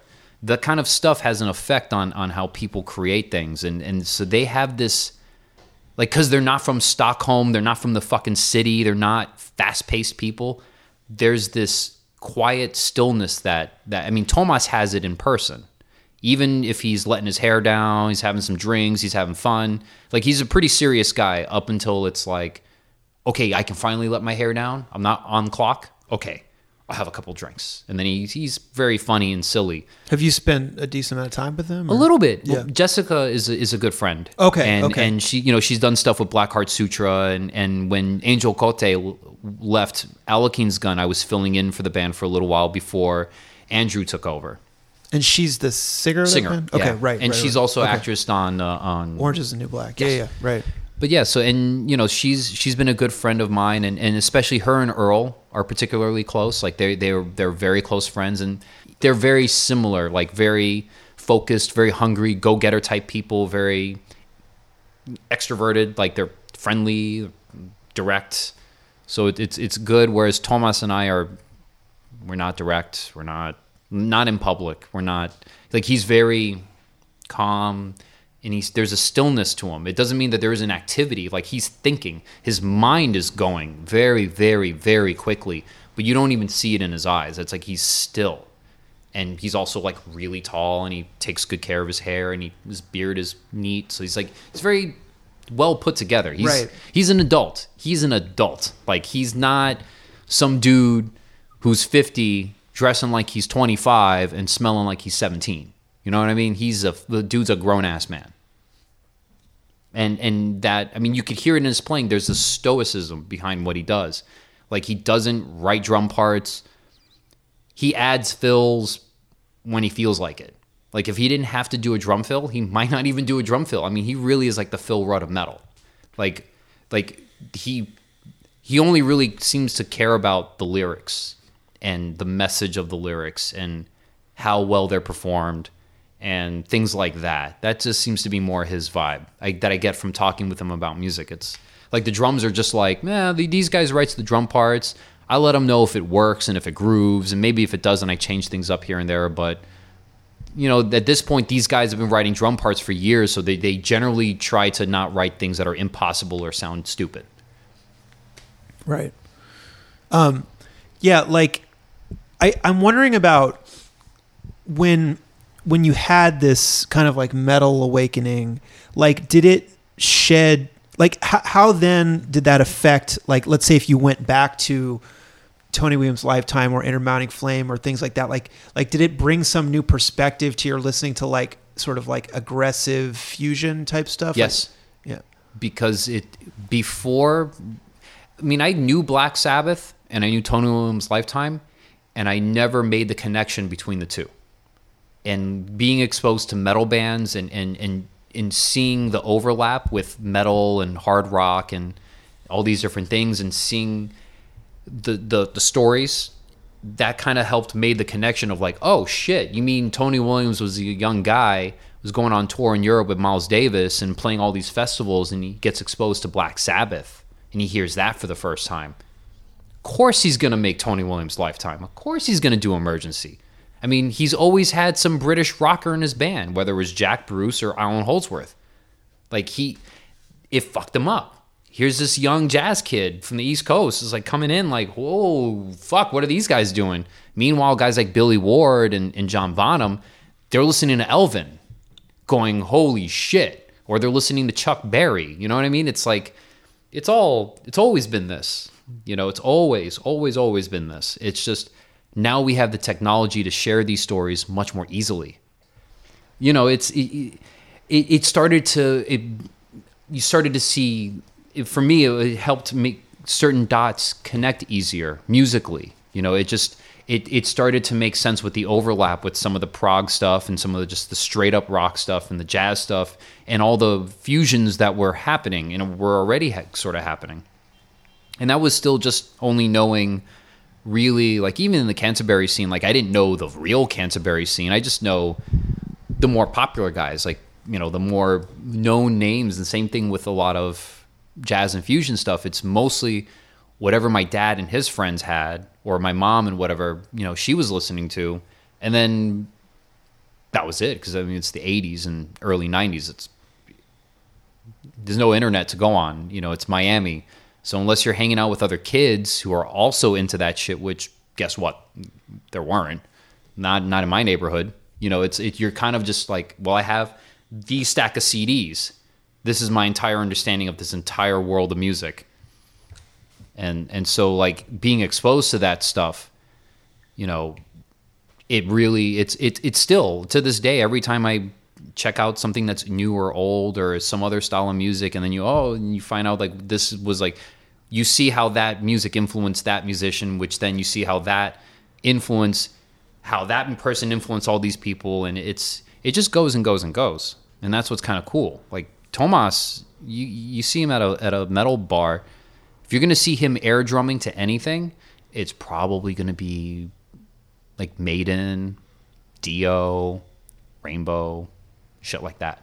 He's not going to, like, sing along to Gorguts or Behemoth or Death.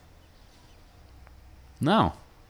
Pantera. He'll sing along to Pantera. It's like I was just talking about this yesterday after rehearsal with this band Kilter. It's a new band with Ed Rosenberg from Jersey Band. And Laurent David, who's a French bassist who now lives in Brooklyn. We just did an EP, and we're really having fun with this band. It's like mostly improv, but very heavy metal influenced jazz. Nice. Yeah, Jersey Band, I'm sure. Yeah, it's like it's Ed. It's like I've been meaning to play with this guy for fucking years, and finally we're playing music together, and everyone's contributing music and all this kind of shit. And we were rehearsing yesterday. And we were just talking about kind of this subject, and I kind of just lost track for a second. Shit, sorry. You mean just how all these things sort of cross pollinate? Is that? Yeah. And because Thomas mentioned in kind of like in passing about, like, when he got into fusion. Because he's like, we were talking one day, and he's like, he's really into he got really into those early Pantera records, Yep. like the post glam days, like when they were like Vulgar Display of Power, Sure. or Yep. Cowboys from Hell, or whatever the fuck. I'm not the hugest Pantera fan still. I love it, but they're a band, weirdly enough, like I didn't go out and just buy all the records and just sit there and listen to them all. It's pretty much whenever I was in the car with Hung or Res 15, it's like, all right, let's listen to it and just get into it. But like that period of that band, and like Holdsworth is a big part of why Meshuggah kind of all of a sudden started sounding like, from Contradictions Collapse going into the later shit, it's like all of a sudden the guitar solos got like this like fusion-y vibe, and the grooves are a little bit more like rhythms against a backbeat kind of thing. That's because they were listening to fucking Pantera and then hearing Weather Report and Chick Corea and Electric Band and Holdsworth and going, holy shit. Like, they didn't grow up listening to any of that stuff. Like, Thomas, for him, again, it's like classic rock, classic metal. That's the shit that he grew up listening to. So that's what he knows. That's what he sings along to. But when they were doing Meshuggah, when Thomas came into the band and Martin was in the band, and it started to kind of past the early days, they were checking out all this like crazy fusion and prog stuff, and it had a big impact in American metal. In Pantera, you could hear it. You could hear the Pantera groove in something like Chaosphere. Absolutely, yeah. And it was kind of fascinating to hear that. It's like, wow. So you mean our rednecks influenced you rednecks? yeah, exactly. Because most of those guys are from small towns. They're not city boys. They're like, Thomas was saying, like, he grew up in a small town. And it's like, for him and Martin, like, you have snow, you got beer, you got hockey, and you got church. That's all you got. That's it. There's nothing else where they grew up. This is beer, hockey, church, and snow.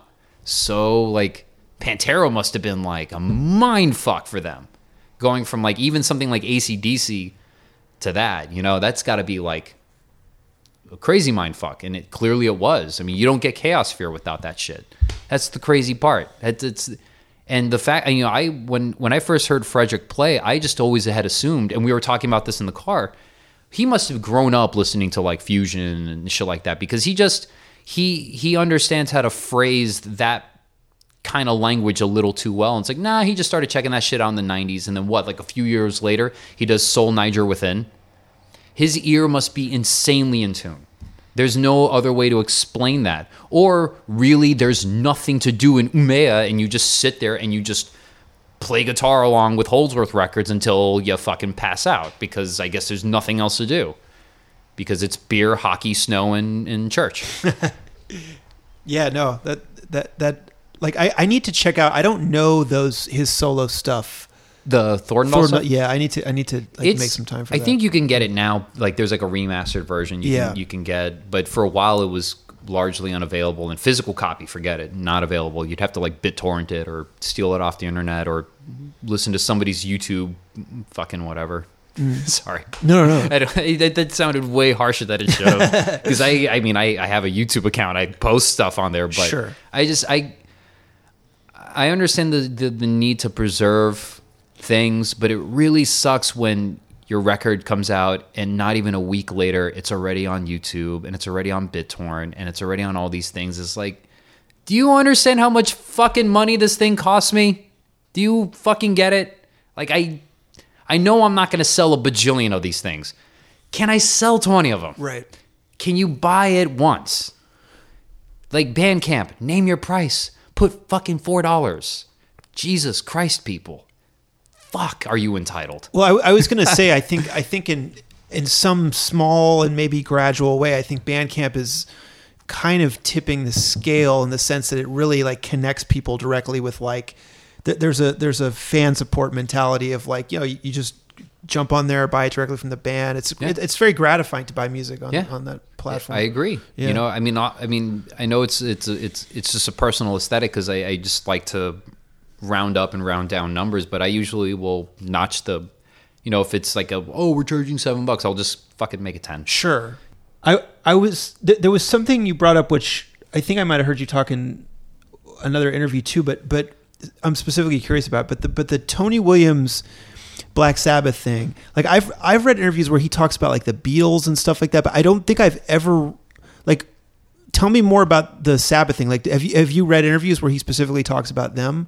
No, I mean I mean more like just British rock. Okay, okay. I probably should have been a little bit clearer. No, like, I was just curious. But, you know, it's like he's like touring Europe and getting exposed to British invasion rock, like whether it's the Beatles, Zeppelin. Because you hear like there's certain fills, like, especially on Lifetime. There's certain fills that he does that because like Emergency, there's still a lot of jazz vocabulary, and there's still a lot of this thing, like the power thing that he was looking for, like with Billy Cobham. Like, you can hear also too, even with those guys, like as they went, like Billy's trying to get some of Tony's looseness, and Tony's trying to get some of Billy's power. You know, it was like because it was kind of those were the two guys, right? Yeah. Like you know, like even though Lenny White was right there and all these other dudes, but it was like kind of Tony and Billy, and it was like here's like the powerhouse, and then here's like the like soothsayer, like here's this like, you know, something that's like just manipulating phrasing and being like a vessel, you know, like Tony. I mean, like not that they both didn't do that, but you know, their vocabulary, I guess is what I mean. Like his vocabulary was still very rooted in bebop. It was still very rooted in jazz and improvisatory music, whereas Billy's is there totally. He's jazz informed. He plays jazz, but there's this power behind what he does, like his, you know, him being Panamanian is in the playing. Him, like his marching band background, it's very much in his playing. It's very rudimentary, and there's so much just force. I mean, all these drummers now that you hear, it's like all the big fusion session guys you see in these magazines now, they all sound like Billy Cobham 2.0. I mean, it's like all the Gospel Chops guys. I mean, it's like they're doing his vocabulary, but it's just modern. You know, like Mike Mitchell and these kind of guys, Gurgle Bolai, who's like a I mean, he can like play and he can emulate any drummers. Like he can do Gary Husband, Tony Williams, Billy Cobham. Like it's crazy. Like he can like emulate all these guys on the same kit. But that's like he grew up when that shit was like the shit in Europe. But with getting back to Tony, it's like the whole being exposed to British rock shaped him. Like being exposed to all of them. You know, whether it's Yardbirds, Beatles, you hear that as he got into more rock playing, he started to sound like Billy Ward. He started to sound almost like those guys, you know, in a lot of ways. Maybe not so much in the tone, like how he tunes his drums and how he sets things up, but definitely the approach. Like Mitch Mitchell, you could hear Mitch Mitchell in Tony's playing for sure. Like on Emergency, you know, it's like there's that in again. Mitch Mitchell, I'm sure, is probably checking out Miles Davis Quintet, checking out Ulven and all these other bands like these other guys were. Like Bonham and them, they all checked out American music. Jazz was a part of it. And if you wanted to be a drummer, you had to come through jazz.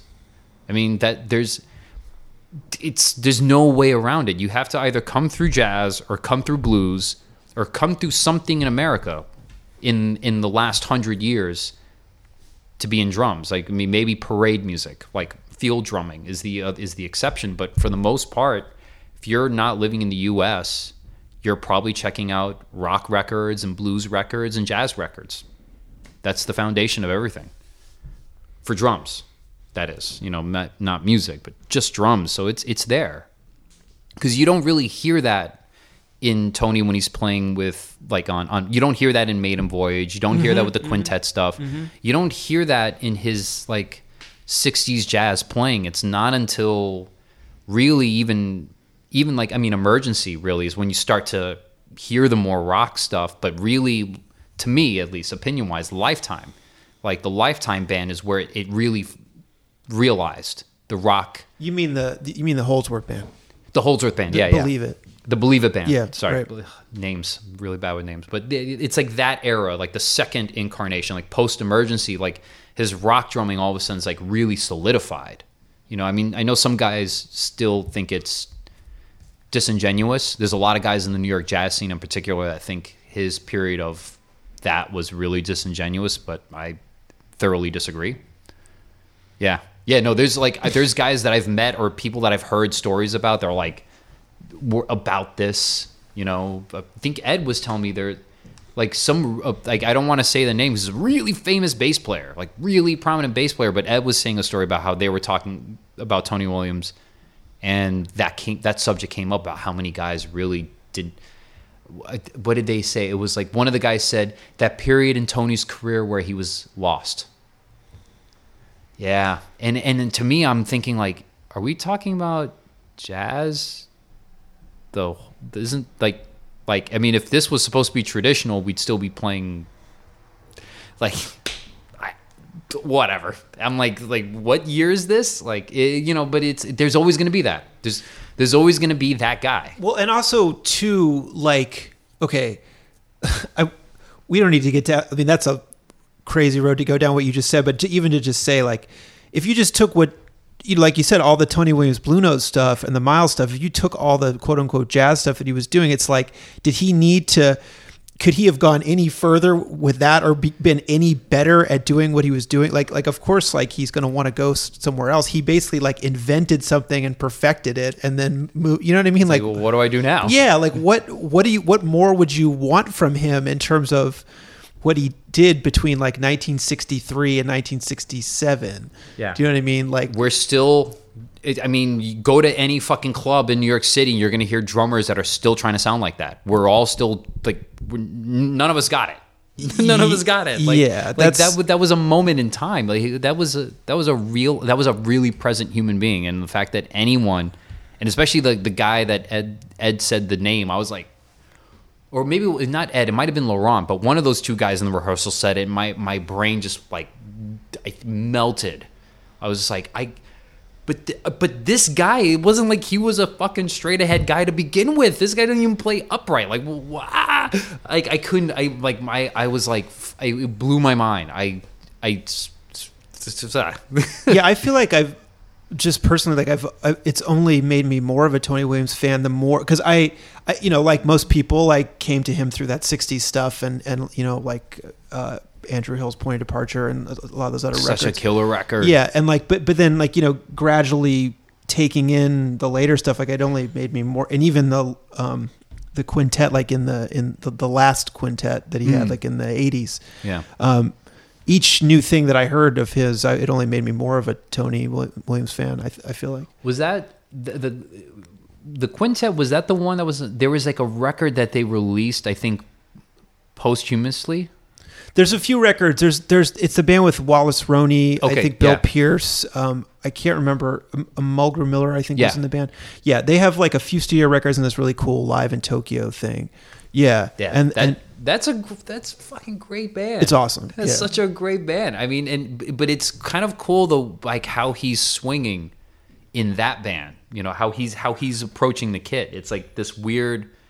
It's a life. He lived a life, and it's like I had this period in the '60s I did this, and then in the '70s I did this, and then in the '80s I'm doing this now. And he was like because I remember he was like doing that, and wasn't he also doing like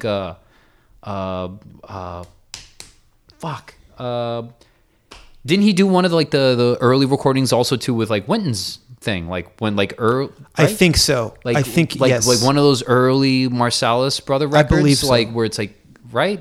Maybe he guessed it on like one of the early Wynton records or something. I'm not sure if he plays on the whole thing. I think I saw it recently. You know what? I'm not gonna look through all that because it's not in alphabetical order. But I think he's on one of those like early Wynton records where it's like I think like him and Kirkland, like that band, like, and it's like it's interesting because it's like they all sound like it's like the '60s all over again, but he has this like other vibe, like it's such a cool mix. If I'm remembering if I'm thinking of the right record, I want to say it was like on CBS recordings or something. It was like early. Like Wynton as he was like coming to fruition as like a band leader. Yeah. I want to say I just man, I got to get better with names and dates. But you know, I mean, I thought it was cool. I mean, the way he played at that point in his life, it was like it was on.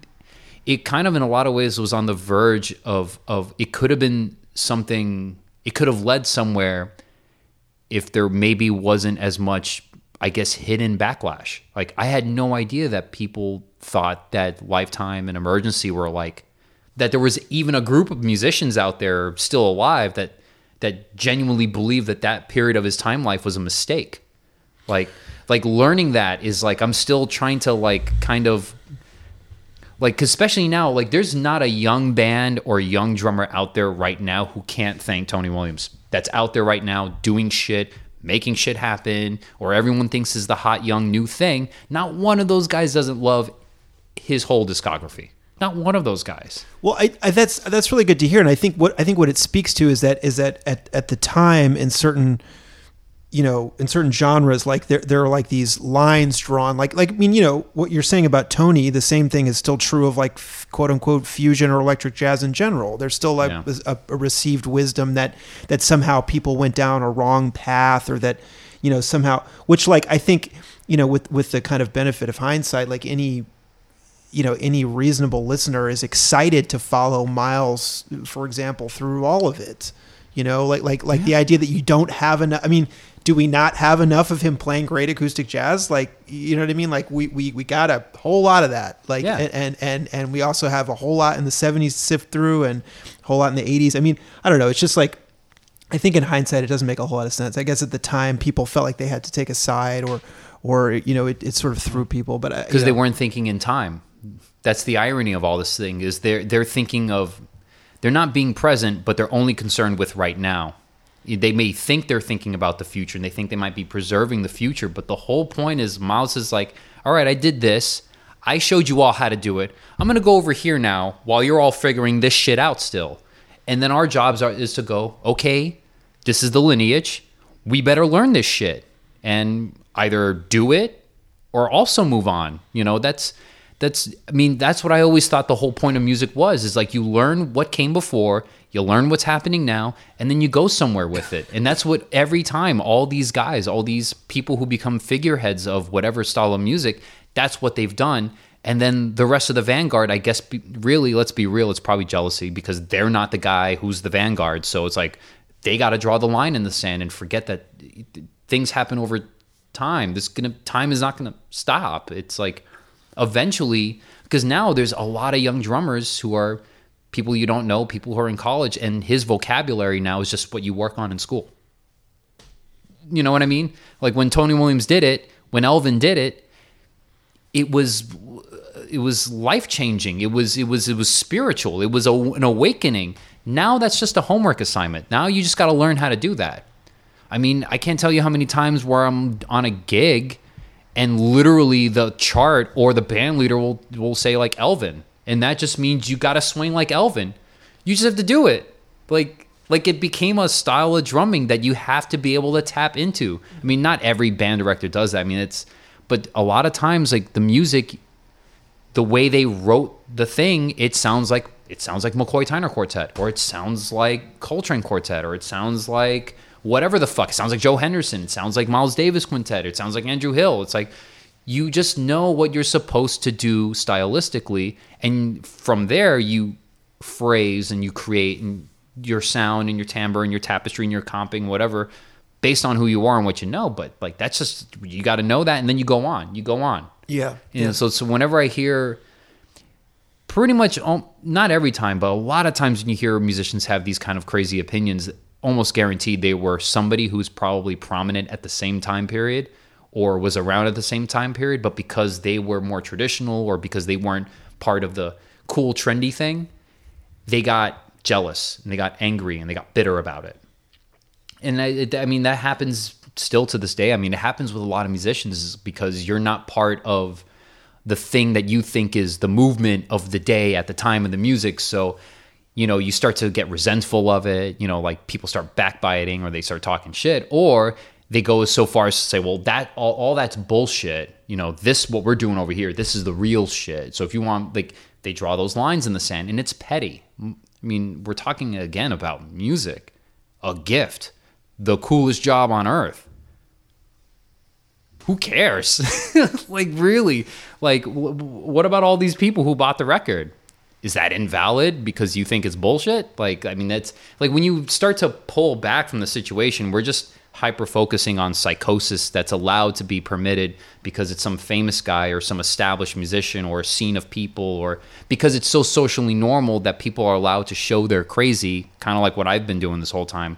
Like, we can showcase our crazy for the world and it just gets accepted, that people forget that half the time what people are saying is either nonsense or it's psychotic, like really psychotic. It's just so common now it's accepted. Like, so-and-so saying that what Tony Williams did for part of his career was a mistake. Like, the hubris a person must have to make a statement like that. I could look at somebody on the street who's not doing well and say, yeah, that person's fucking up. But god damn, I mean, you're going to say that this one person who inspired a world and continues to inspire the world and shape the world in a subtle way, because you get bands like Nowhere opening for Red Hot Chili Peppers, and you tell me that dude didn't check out Tony Williams? Which band? Nowhere. Do you know these guys? I don't think so. No. It's really it's a band now, but it was a duo of, oh God, Lewis Cole is the drummer. Oh, okay, cool. And then okay. And then the singer is Genevieve, something with I don't remember the last name, but great singer, great drummer, great keyboard player too. He's very, like, I fucking love his music. I love his aesthetic. I love what he does. You know, he's part of this modern crop of musicians that's coming out that's like really kicking ass and doing all kinds of cool shit and playing cool music. They're opening for fucking Red Hot Chili Peppers. You know, that dude's checking out Tony Williams and playing all this crazy badass modern drum shit that's clearly coming from a tradition in front of tens of thousands of people all over the world.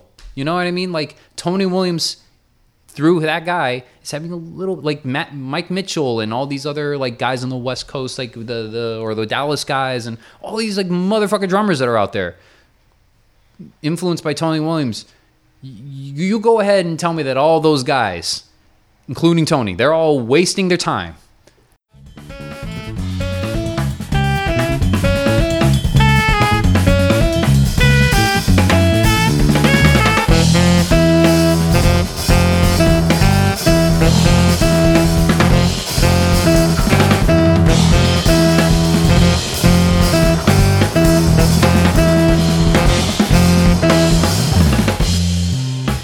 Zorn has come up like in passing in a lot of this, and I guess I'm curious to kind of like delve a little more into that association, and like I wonder if you could tell me about like your early exposure to his music, like before you were working with him, like what was there before that? I got exposed to his stuff around the same time. It was literally the same time I got exposed to Mr. Bungle, and I had a friend in high school named Edwin Ito, who we very, very seldomly keep in contact, but every once in a while we keep in contact. He lives in LA now, but he grew up in Miami, and him and his older brother Tasahiro, they had a band in Miami called Zeno, and they used to, they did a bunch of original like alternative, like very much in the vein of Bungle, where it was like kind of curious alternative rock, like kind of like really heavy Bungle, Sonic Youth, weird Crimson-esque stuff. More than half the guys were UM guys, and then Edwin was still in high school, but I think at that point he was probably a junior or senior, and I was an incoming freshman, and we just became very good friends. He was kind of very much like, he was kind of like an older brother, and we hung out a lot, and he was really this very calm, peaceful human being, and he was the guitar player in the high school big band and jazz combo, but he was the principal timpanist in the orchestra. And the guy was a motherfucker timpanist. Really happening. Really badass timpanist. And he was into all this stuff like Screaming Headless Torsos and Zorn and Mr. Bungle and Faith No More. And again, at that time, for me, it was like heavy fucking jazz. Like, especially like I was going to high school and it was going to New World, which Sean Reinhardt is a graduate of. He was the first dual major. He was the first classical jazz major. Like usually you would have guys who were classical guys or jazz guys, and that was it. They were separate. But he was like one of the first dual majors to graduate from the high school in Miami.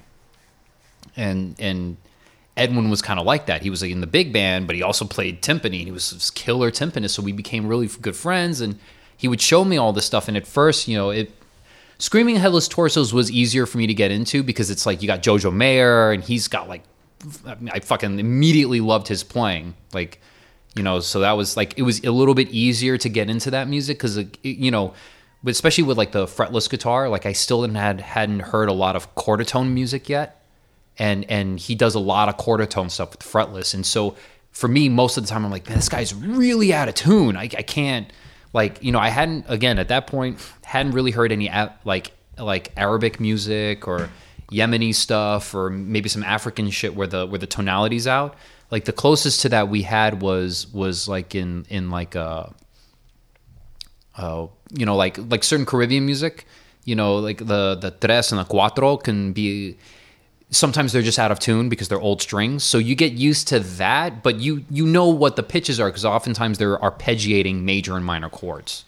So you know what it is. You're just used to that sound being kind of out of tune. So a lot of modern tres and cuatro players, they would put like chorus effects to simulate that.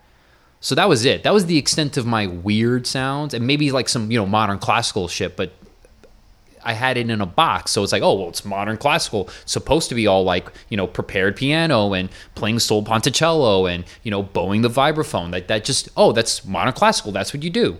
You don't do that in rock. You don't do that in jazz.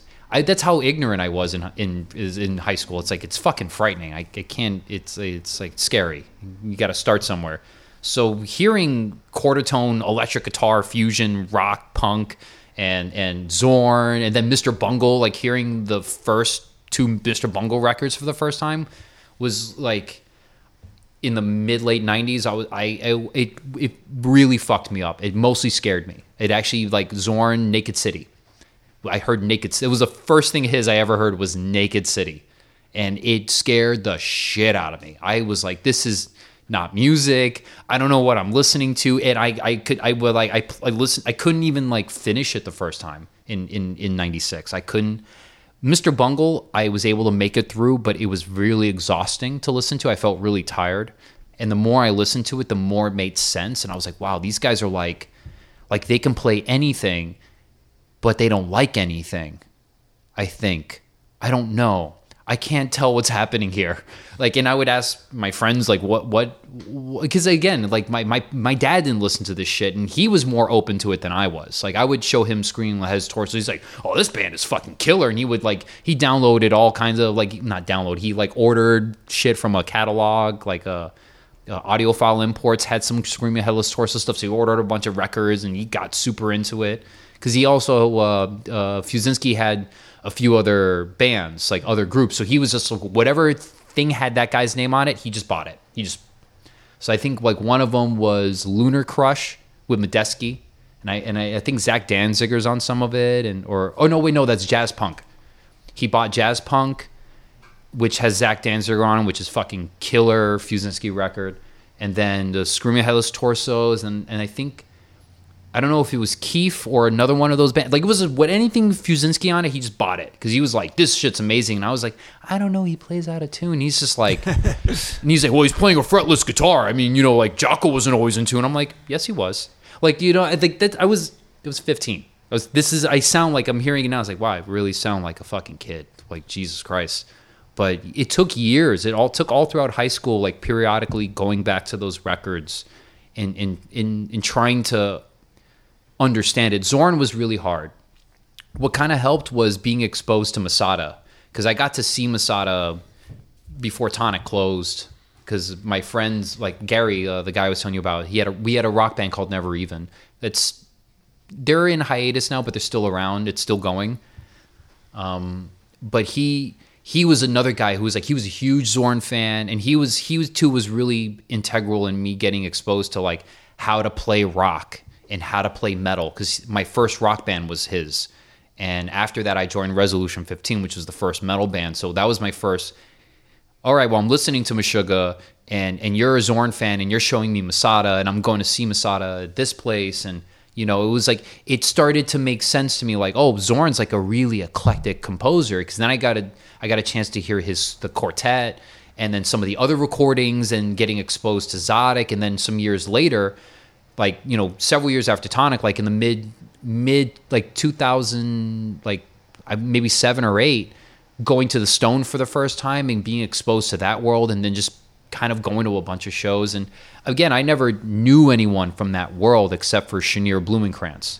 I did one random session with him through Jonathan Powell, because those two are Florida buddies. They all know each other. And, well, not because of Florida, but they know each other, and they're both from Florida, I guess is what I meant to say. And Jonathan recommended me for a session that Chenier had with Eyal Maos, who's the other guitar player now in Abraxas. Right. And we basically just did improvised grindcore versions of traditional Orthodox Jewish music. Like, the kind of stuff I do on club dates, we were doing that, but instead of, like, playing it traditionally, I was just blasting the whole time and grinding, and Chenier had this crazy 5-string upright bass, and he would just like do all this weird, like, free jazz shit over, and it was a lot of fun. And I never spoke to any of those guys ever again until Abraxas was coming into the picture, which was in late 2011 into 2012, and that's the first time I actually got to, in at least a distant way, interact with Zorn. Yeah. Because I've played at the Stone with Lonnie Plaxico's band, and I maybe with not with Dap Theory, you didn't play there, but definitely Lonnie's band played there. And Jorge Sylvester, that was another musician that I've worked with a lot, who's a really, another guy who's a really prolific composer, but he's like a local guy here that very few people seem to know about or pay attention to. He's a motherfucker composer and alto player and really insane musician. Creative guy, super creative. Another Panamanian musician related to Billy Cobham. Keeping it all. But yeah, it was Abraxas where I would first do any Masada material for the book 2, and you know, like basically Chenier was vetting me for the gig because at the time the choice was Hamid Drake, who's, you know, super motherfucker, but he couldn't do the time. Like the timing just was not going to work with his scheduling. He was on tour and there was a deadline. It wasn't going to work. And even Chenier, you know, kind of was also like, you know, he loves playing with Hamid. And, I mean, who wouldn't? But he kind of also, he wanted something less traditional because he knew that with Hamid doing the Moroccan thing would be really easy. Doing the Yemeni thing or the Azerbaijani thing with some jazz, this is this dude's wheelhouse. He's going to be fucking fine. Yep. He didn't exactly want pure that. He wanted something different. He wanted something more, I don't know what he was looking for. And we just happened to reconnect in 2011 at a gig at Le Poisson Rouge. We were both playing in two different bands. He was playing with Pharaoh's Daughter, and I was playing with a singer named Nuria El-Maya, who now lives in Israel. But the two bands were playing the same bill at the Sephardic Music Festival, and as I was leaving the gig, he was coming in to do sound check, and we just stopped for a second. I was like, I know you. And it's like, you know, a guy like Chenier, it's like there are not that many dudes that look like him walking around New York City. So I was like, I know you, and I don't know why I know you. And we thought about it for a second, and we remembered that one time we played together with Eyal, and later that night he was like, listen, because we all played. He's like, listen, I got this thing. I can't make a guarantee, but I may have a band and a recording if you'd be into it. It's something with Zorn. And you know, we kind of kept talking afterwards, and he would come to other gigs because Zorn was like, well, can I hear what he does, or can you show me something, a video or something? So he'd come out to 5 Bar and take a video or make a recording and be on the phone while I'm playing and let the band play. And so Zorn was like, all right, well, if you feel good about him, I'm going to trust you and we'll see where it goes from there. And that's where it started. That was like from working with Zorn at least.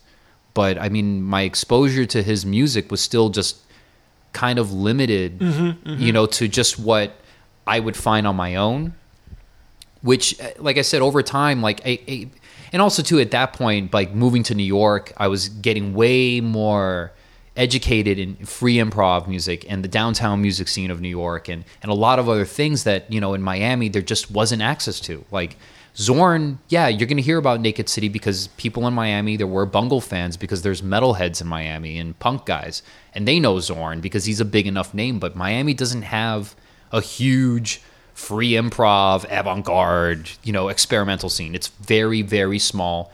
And most of the people, when I was there, they tended to kind of be more in the progressive and the avant-garde rock scene. They weren't jazz guys. Most of the jazz guys down there are like in the tradition, or they're really fusion kind of guys, like killer fusion, killer straight ahead, killer both, but not free stuff, not avant-garde stuff. Now it's changing. Now there's a scene that's growing, but it's the younger generations and people that are moving there from other places. But, you know, being here, and being in the city, like living in New York, and at the time, like I said, I was living in a church in Manhattan, above it on 7th Street. So just spending most of my time on the street, like I hang out in Jaffa Cafe a lot, or other places in the Village, or I'd go see shows, or just explore the city. Like I would take nights or days, and it's like, I'm just going to get on the train. I'm going to do what my dad said that he used to do when he was a kid, and I'm going to get on this train. I'm just going to ride it all the way from one end to the other and see what the vibe's like, and get off at different stops and walk around and come back and just really do research. And I did that for a long time just to learn this place where I was going to live. And his music, it just immediately just started to make more sense, because Miami is not like New York. I mean, it's a big city, but it's spread out. It's hot all the time. It's humid all the time. Everyone's half naked. Everyone looks good. Everyone's like hedonistic. So like the living experience, it breathed logic into what I was hearing. Yeah. Because you know, without that exposure to that kind of music and in that environment, I really didn't have a context for it. It was just, here's a burned cassette tape that my friend's given me to listen to at home, and it's just scaring the shit out of me. That's all I knew. It was, so it's, I don't know if again, I don't know if I answered the No, question. sure. But that was it was a real gradual process. And I mean, now that I work with him, Zorn will anytime he releases a record, he's like, here you go.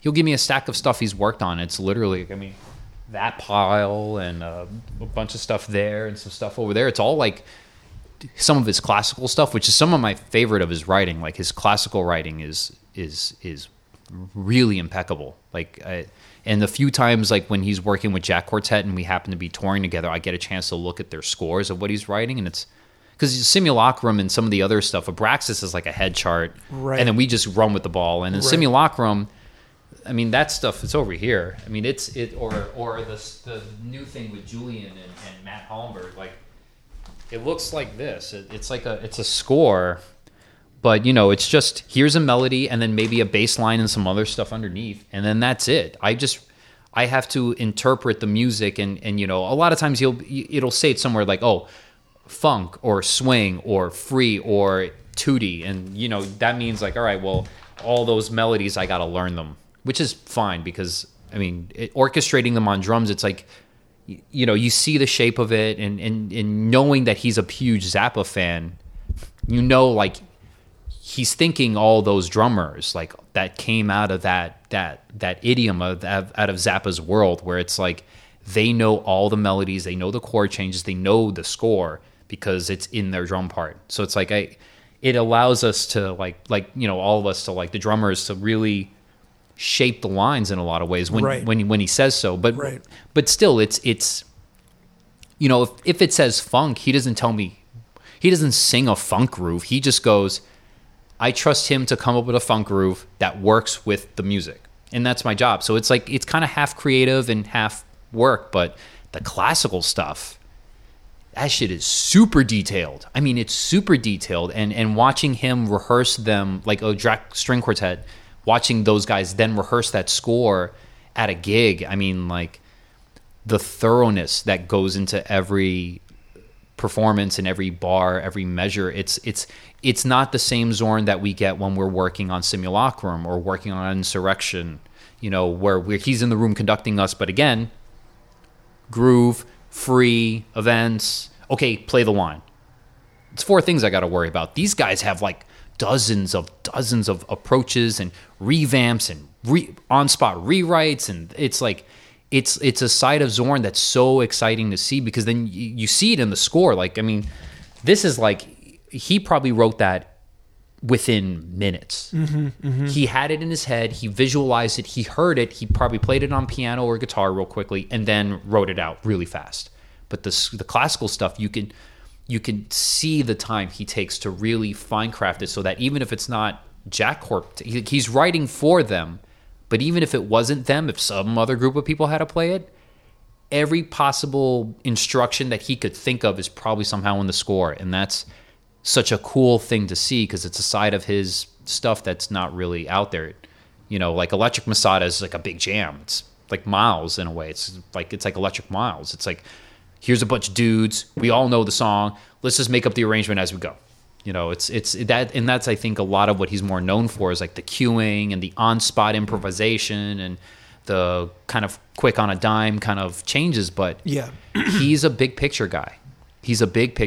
And because the frame is so solid, it allows him the ability to zoom into the details and pick apart every little thing and then zoom back out. Like, not everybody has that. Usually people are either a big picture guy and, I'm not going to worry about those, or it's the kind of person who gets hung up on every detail and can't see the forest from the trees. He actually has both.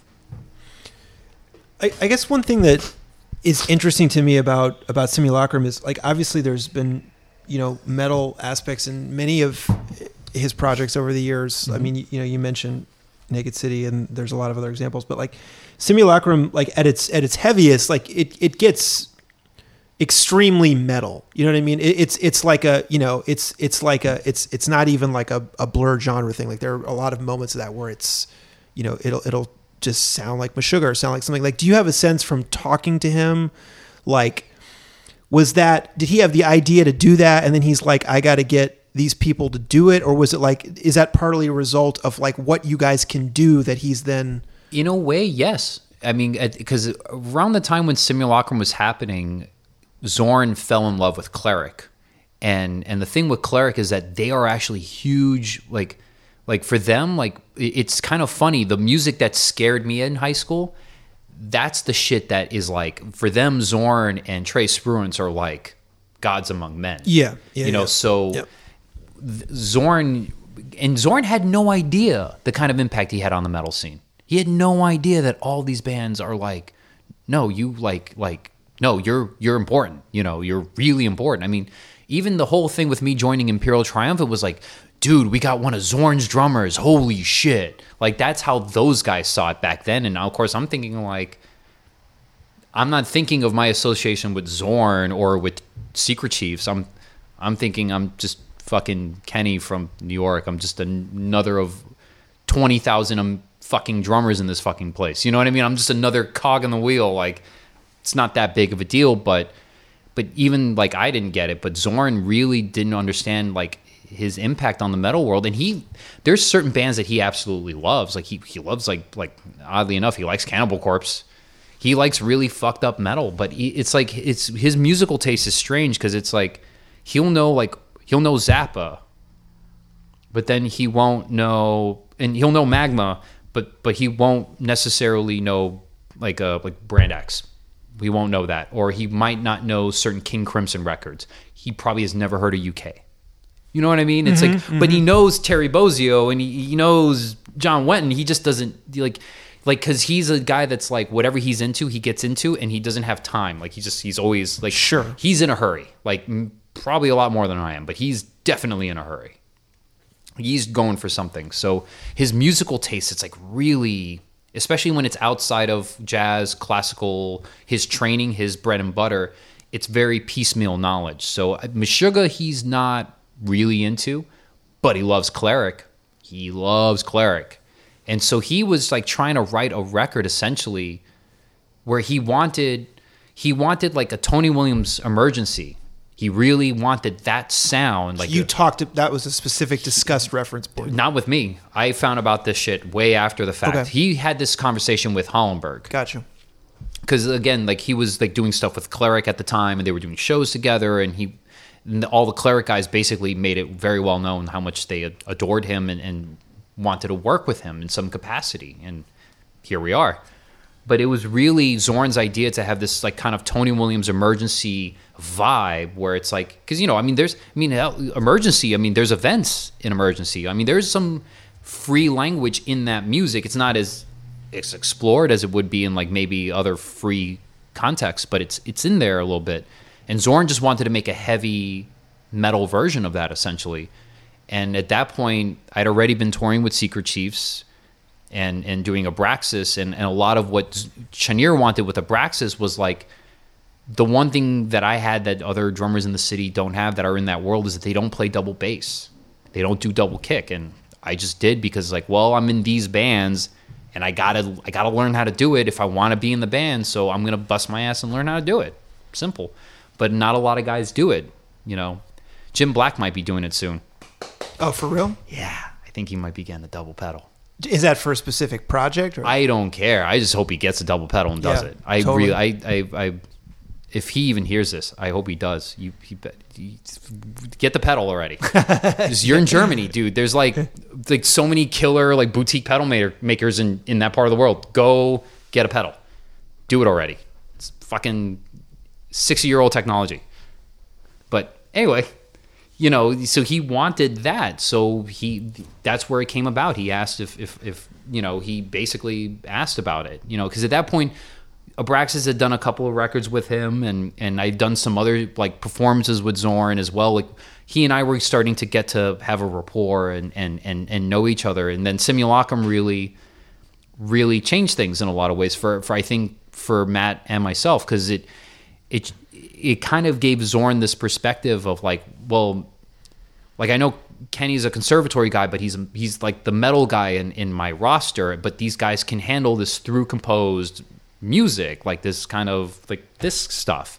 Like Matt really has found a system for himself to really learn this shit efficiently well, and that's what led to this the constant output was just he was getting inspired by how quickly we were learning the music. And then, you know, you get a guy like Medeski. I mean, he could show up and shit in this bowl and you'd be like, fuck, that was amazing.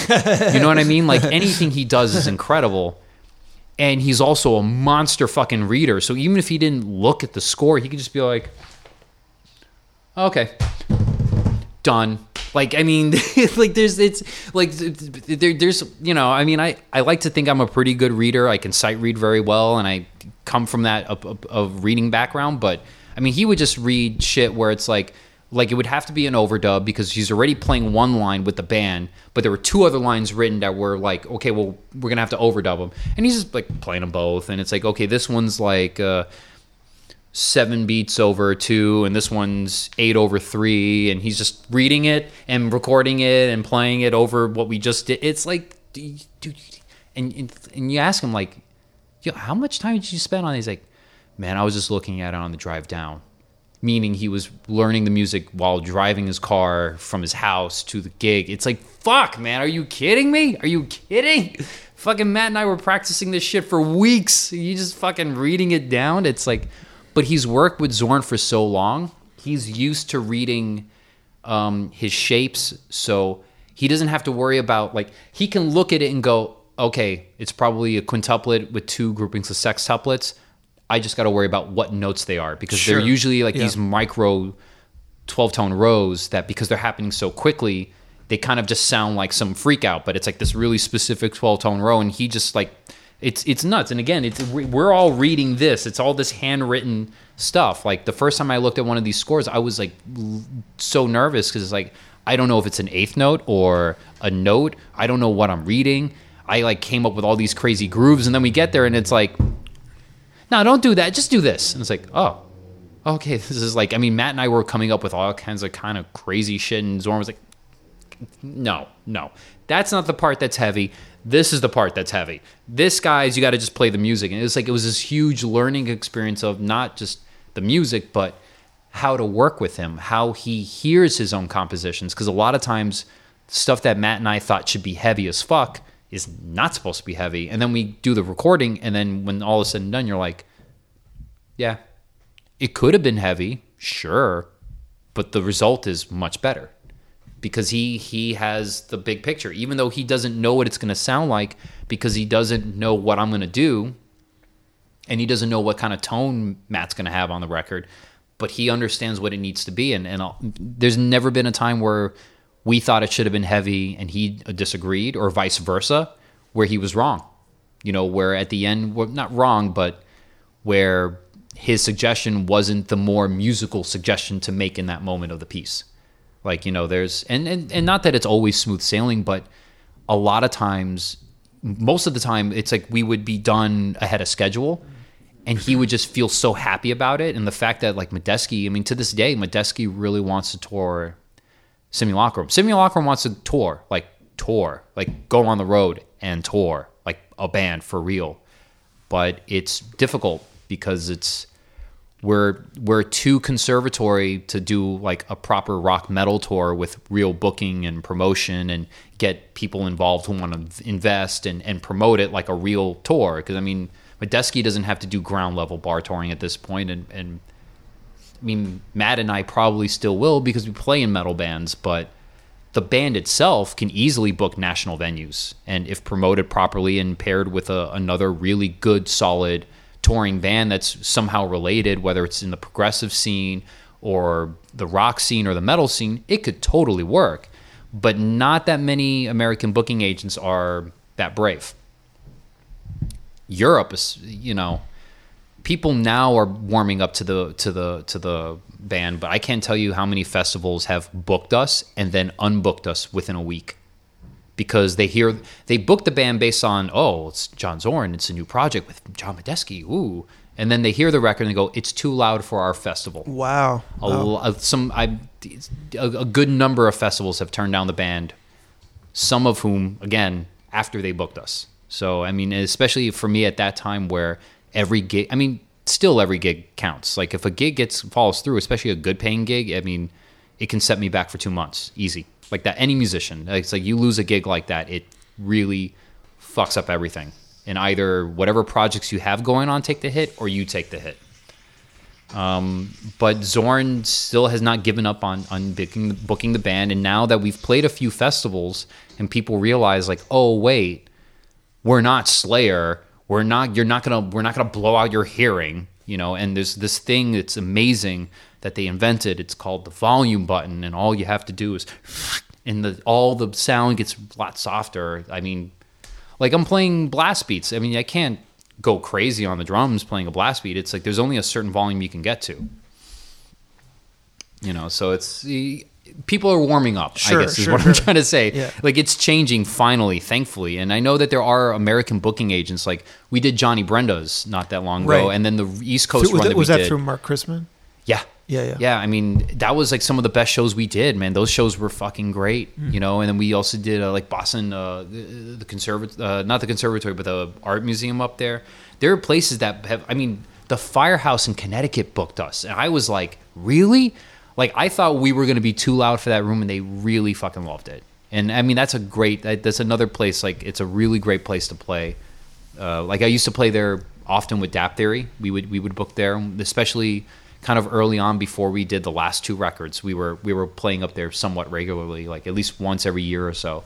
And it's a cool fucking place. It's like it's a recording studio, so the acoustics are great, but still I was nervous because it's not a huge space, and Simulacrum can get loud. I mean, Matt's playing through a Fender Twin. That's a loud amp. I play loud drums.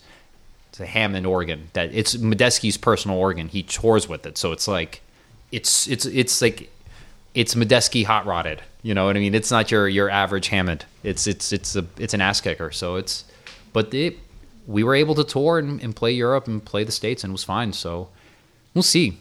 I mean, I know Zorn wanted to do one last record with the band, so hopefully we'll get to that.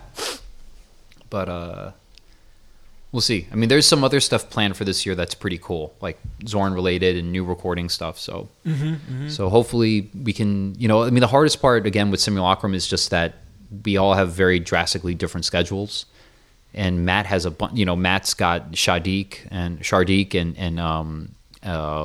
John Frum and Cleric, and they're all active bands and doing new music and making new records and stuff. So it's like he keeps busy. Medeski's just constantly busy, and it looks, I mean, hopefully this year, like if all goes according to plan, like Imperial will be out there a bunch this year. Like there's some good offers. Like we're still figuring out timing and scheduling, but for the most part there's some pretty cool offers and like internationally and nationally. So hopefully we can fit Simulacrum somehow in all this. So I mean, there's some shows for sure coming up, but I mean, I would, touring would be great. Sure. Yeah.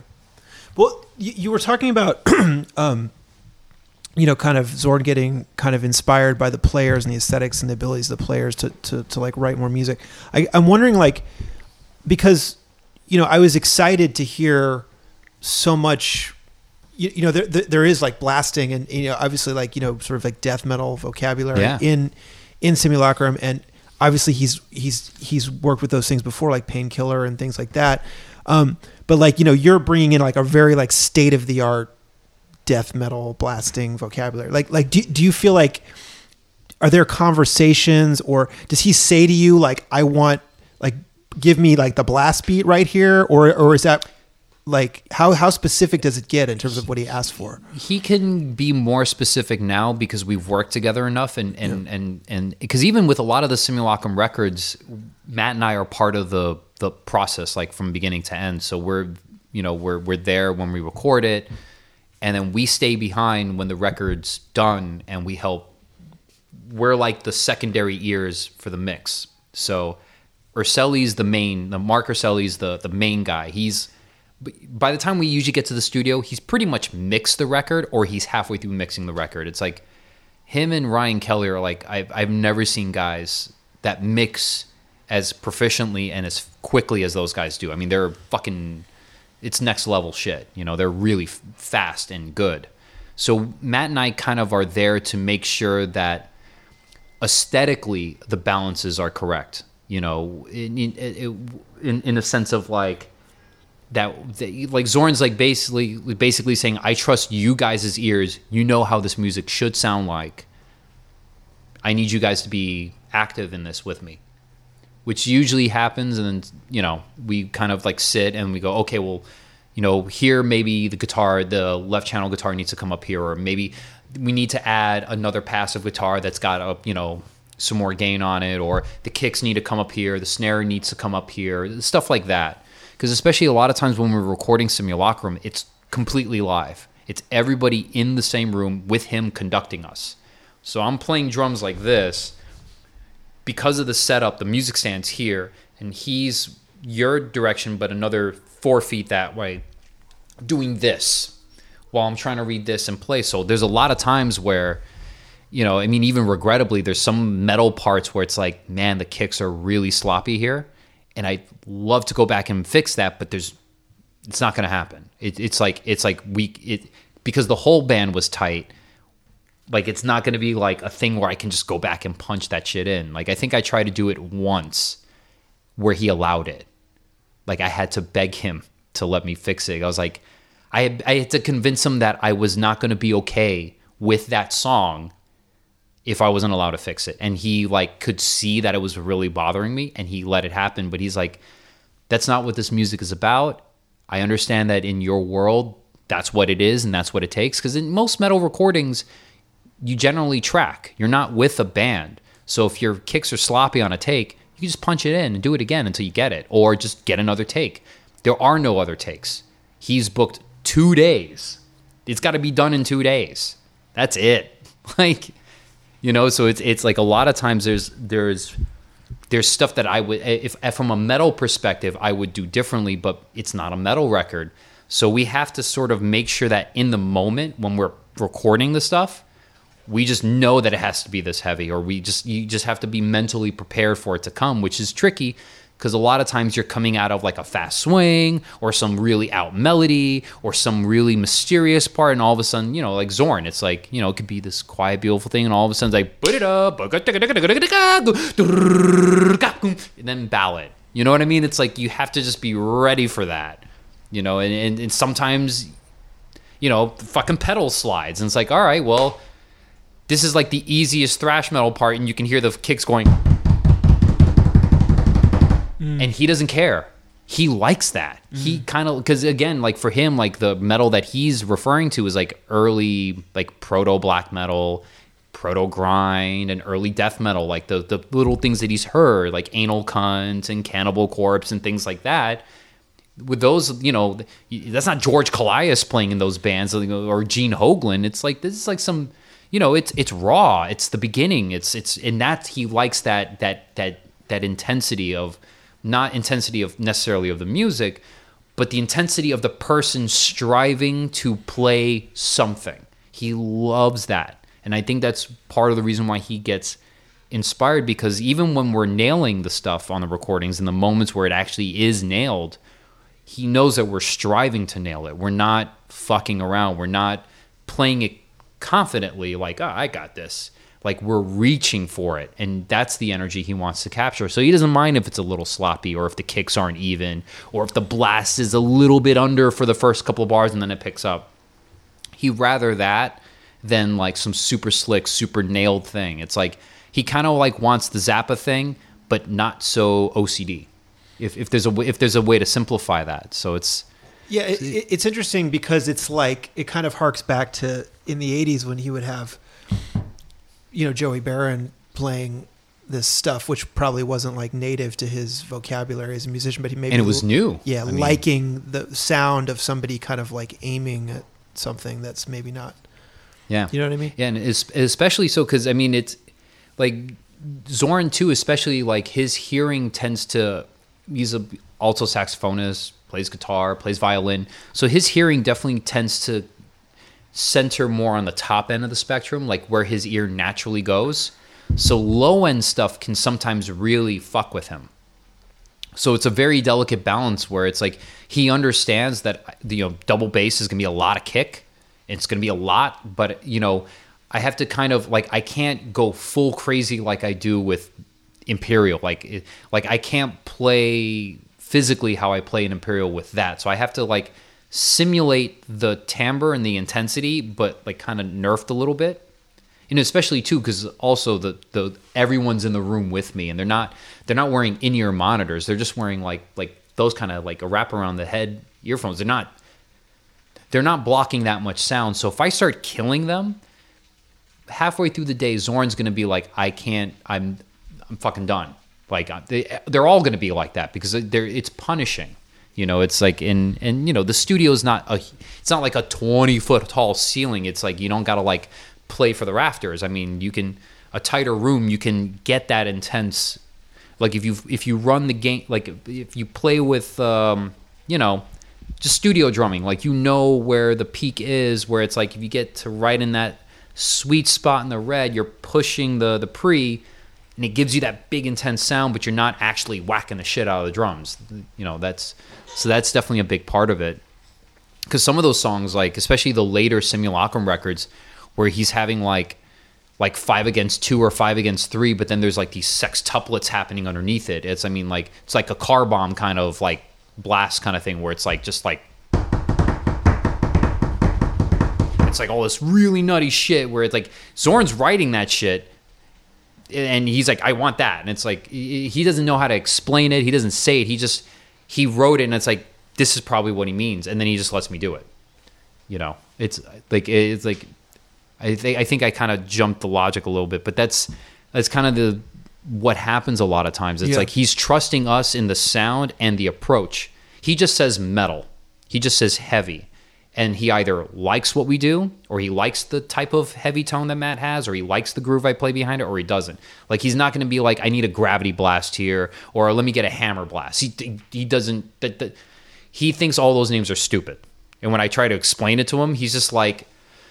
I'm like, look, I know, but it comes from, sometimes it's related to the song where it was first done. It's just I didn't make up these words, man. I just found this shit out too, man. I don't know. It's just, you want me to do the thing or not? Like we're both kind of like laughing about it. 'Cause I mean, I don't feel like an outsider in metal anymore, but I mean, I'm not a childhood metalhead. So it's all still like, you know, there's still classic thrash records that I don't own, that I couldn't sing them from memory, but I've listened to them. You know, it's like it's still all part of a learning process and what have you.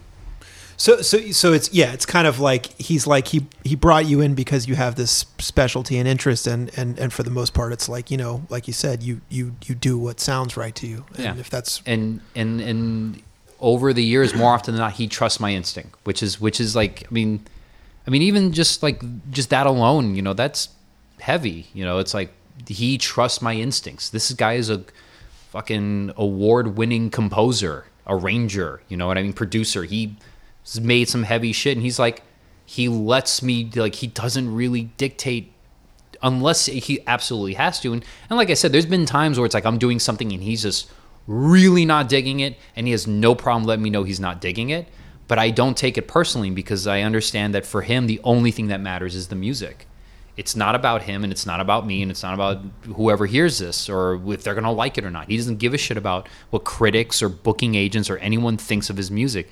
He has a vision, and that vision needs to come to fruition no matter what. And if what I'm doing doesn't fit with that, he's not going to have it. And you know what? If I was his age, I wouldn't have it either. I think other guys, maybe even younger players, would probably take things way too personally, get bent out of shape about it and talk shit, but that's just ignorance. You know, it's just like when you pull yourself out of the situation, what you have is, here's a guy who's spending thousands and thousands of dollars, some of that going to you, and he's asking you to do something. You're working a job. What are you going to do? Your job, or tell your boss to fuck off? Like, come on. I mean, sure. Like, I'm one of 1,000 guys who could take my place in that band. He wouldn't do that. He would just start a whole new project, call it something else, and write a whole new book of music for that band. That's what he would do. But in New York City, there's 1,000 guys behind you ready to do your thing and could probably do it better. Like I said, Alex Cohen came to study with me in 2008, and he's playing Wilcoxon solos with his feet and asking me about double bass technique. I'm like, You could play half of the Marco Miniman book. I can't even play the first page of New Breed, and you want to there's nothing I can show you with double bass that you can't already do better. I could show you how to make some music. I could show you how to play this kind of style of African stuff, but I can't show you this shit. Like, you know what I mean? Like, and that was 10 years ago. Now there's guys there's this video that Alex sent the other day of this drummer who's came up with like a new way of doing doubles technique, which is like the most logical way of doing it. And it has all the control and the finesse and power of just playing normal bass drum. That guy is going to inspire generations of dudes who are going to do crazy shit with their feet in the next 15 years.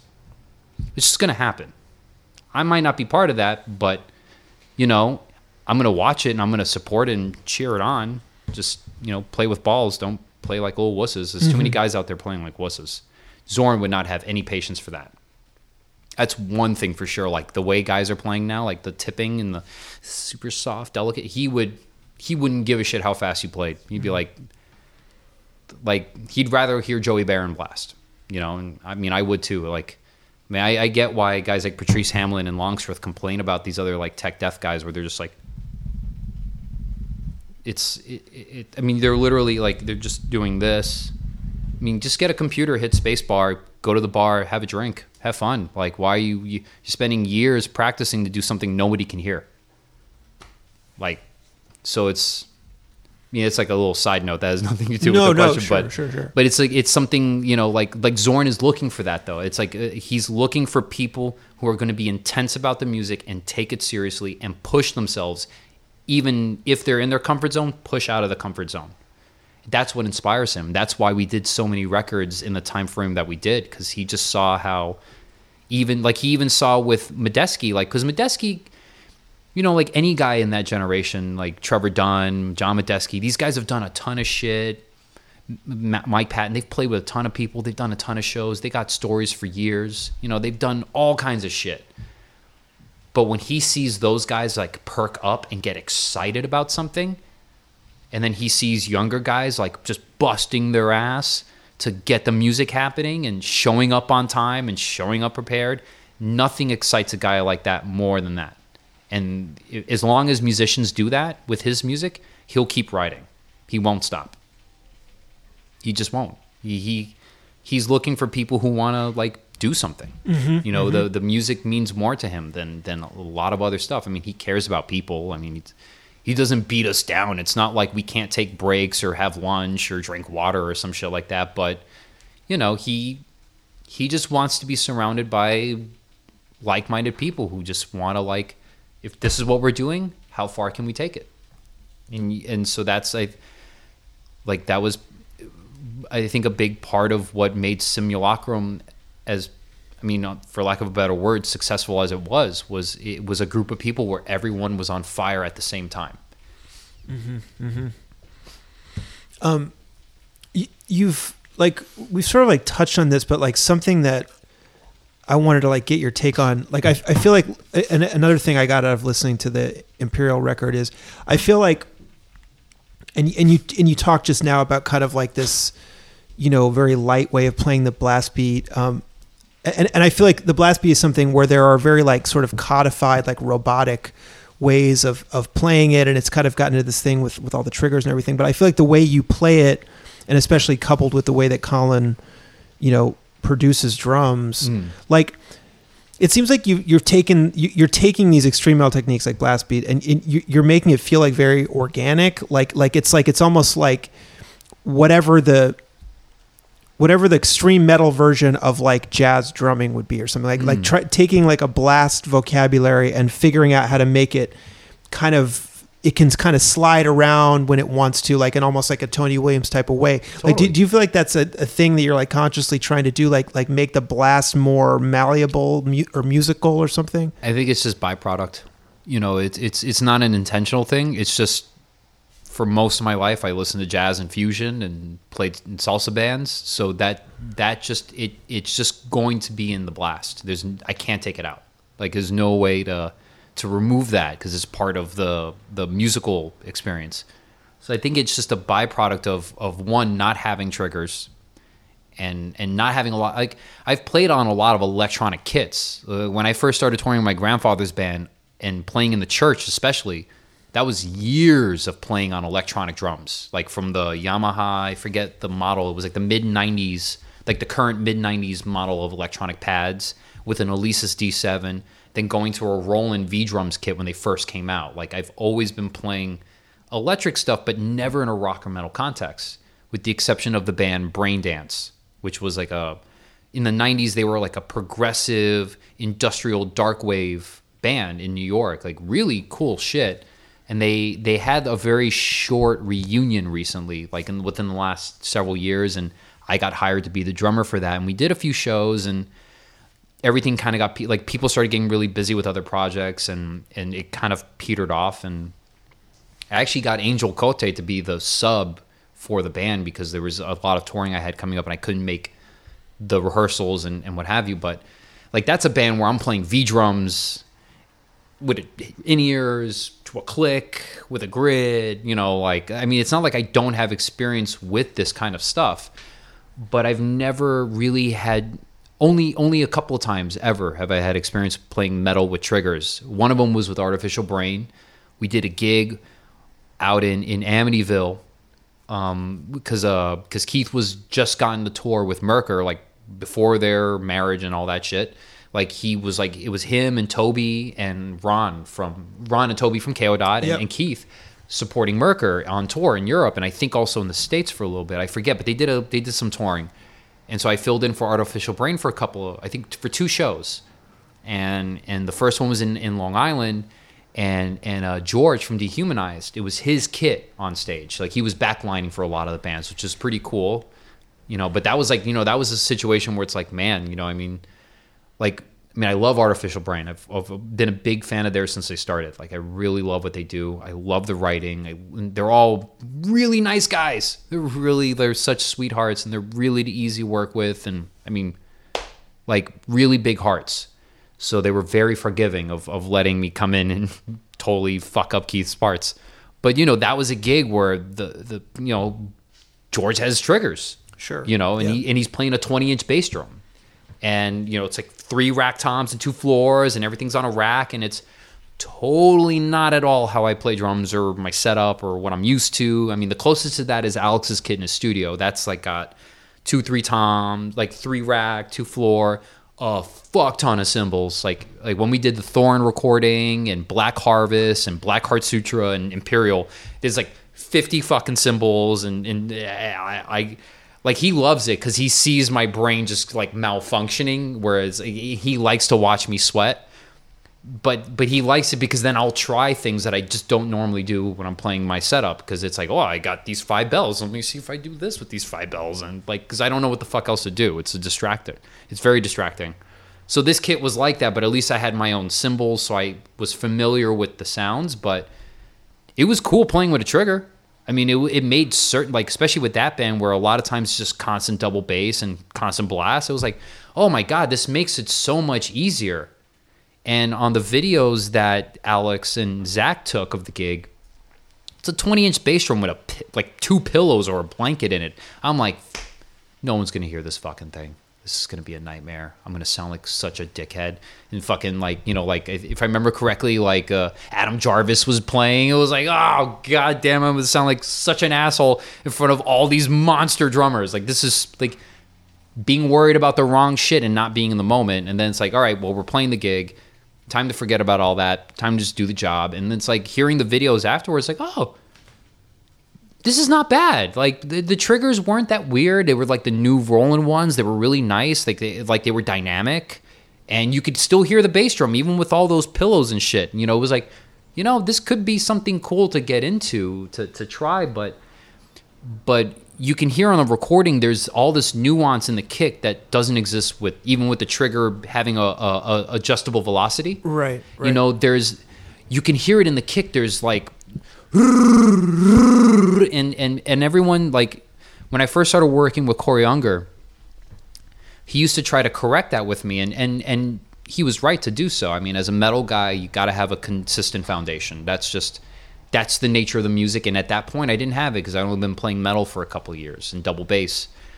But what he started realizing was that every time I was doing these volume increases and volume decreases, it was always in the same kind of part of the music. If it was going into a fill or a new section, the kick got louder. When it was coming out of a thing, it got softer naturally. And he started realizing that I was doing that on purpose. And that's when he was like, well, listen, you got to like try to curb that a little bit, because we got a compressor and a gate on you. And when you do that, the gate doesn't close. And he's right. It's like, it's stuff that it was like, you're right. I got to learn how to be more consistent. But he also at the same time encouraged that. He's like, because a lot of metal guys don't do that. The kicks are always the same volume no matter what. And even a lot of bands that I like today, there's guys where they get to a part of a song and they're playing the same volume as the really heavy part, and this part's not so heavy. And you can hear it in the tone of the kick and the snare and the room. If there's any room sound, you hear it in the room sound. It's like, this is killing the spirit of this part of the piece, and I've always decided, like, I would rather be musical and seem weaker to people than be consistent and strong and wrong. Because, there's parts of Vile Luxury that would sound terrible if the drums were bashingly loud. They would just sound awful. And I think because of the need to compete with a wall of amps, because when you're underground metal, up until you get to a point where you're really touring, they rarely mic you unless they have the inputs. Here's this guy, this fucking asshole has a full stack, and this guy's got a 1,000-watt head with an 8x10. You can't even put a fucking kick on the mic. So you get used to just beating the fuck out of the drums. I can't tell you how many things I've broken over the years that I wish I didn't break. I didn't need to play that hard. And studying with John Longstreth, that's one of the first things he was like, for a jazz guy, you play way too hard. And he was totally right. He's totally right. He's like, it's like the Mats Morgan record, the difference between powerful and loud. Like, you hear John Longstreth without any triggers, that shit is fucking big. He came to my room playing our little bebop kit that we have set up in the room, and he made that shit sound heavy as fuck with no triggers and doing doubles. It was loud as hell, big volume, tuned like a jazz kit, sounded like a metal kit. Didn't even have to, but just warming up. They just walked in the room. And he was like, yeah, I've watched your videos and I've seen you play a couple times.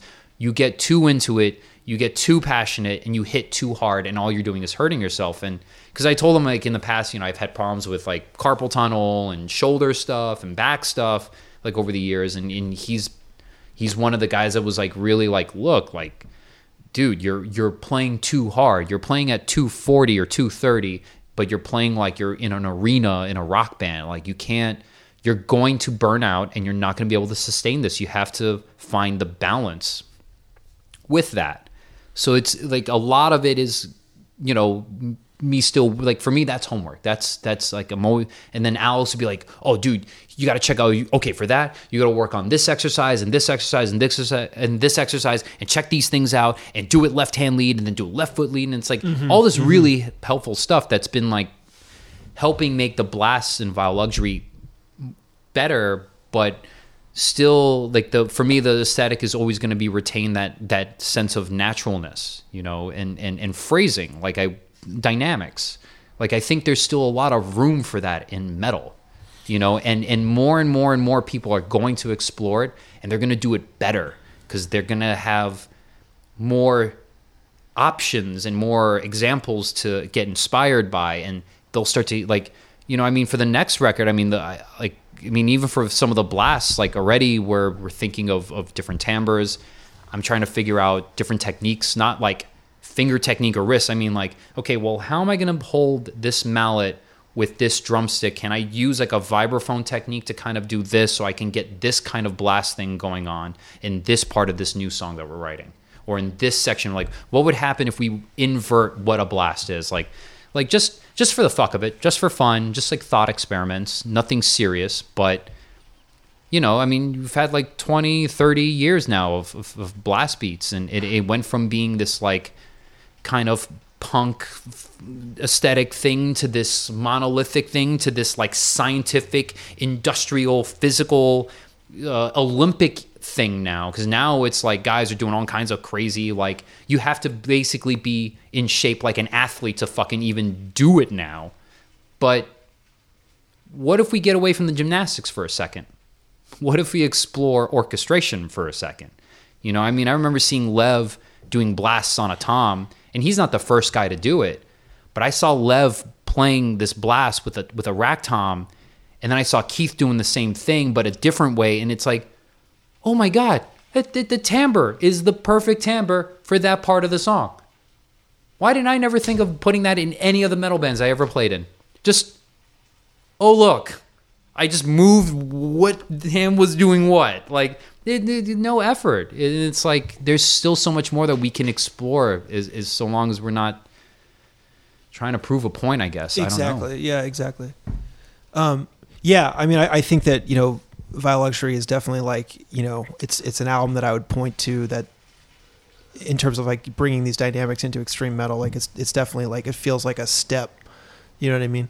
And I'm excited to hear, where your band and other bands go with it, Thank you. Yeah. Yeah. I mean, that's the beauty of like what we were talking about earlier with metal. Like there's still, you can be into commercial metal. You can go to Avenged Sevenfold and get fulfilled, or you can find something new and get the same kind of fulfillment. Yeah. And they, I'm not saying this to like to dog on these bands. I'm just saying we're all part of the same family. We all inspire a group of people that wherever part of the reality or world they live in, they see something that fucking pisses them off. And how do I deal with it? How do I peacefully and humanly or intellectually or spiritually or just in a casual way, how do I deal with this thing that just fucking pisses me off? Because there's not a single person who's into metal that doesn't get pissed about some shit. You would not like this music if somewhere in your core there isn't a little angry fucker.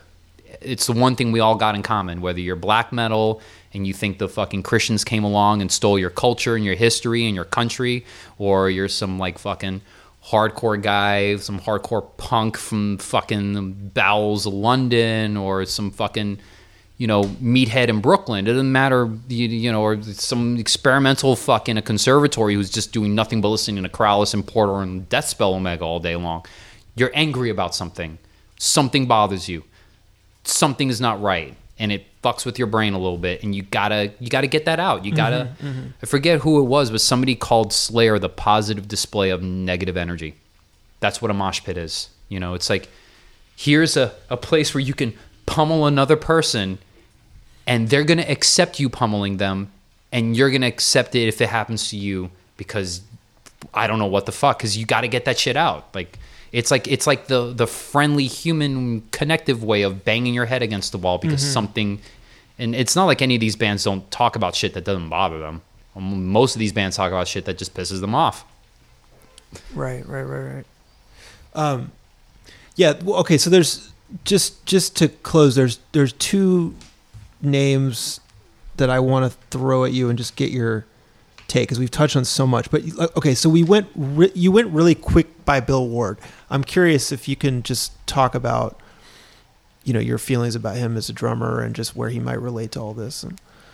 It's interesting. Like, I mean, I know my dad was a big Billy Ward fan. Like, really loved he loved all those early Black Sabbath records. He kind of got out of it by the time after the third record. Like, once things started getting more like weird for him, right. What he considered weird. Like, my dad was not a kind of guy, like White Zinfandel was like doing a shot of moonshine for him. I mean, he tried weed once and hated it. Like, the guy, he liked to be clear-headed, and he really liked all the early Sabbath, where it was like, the allegories and the imagery was very obvious what they were talking about and what they were against, because that was like his alignment.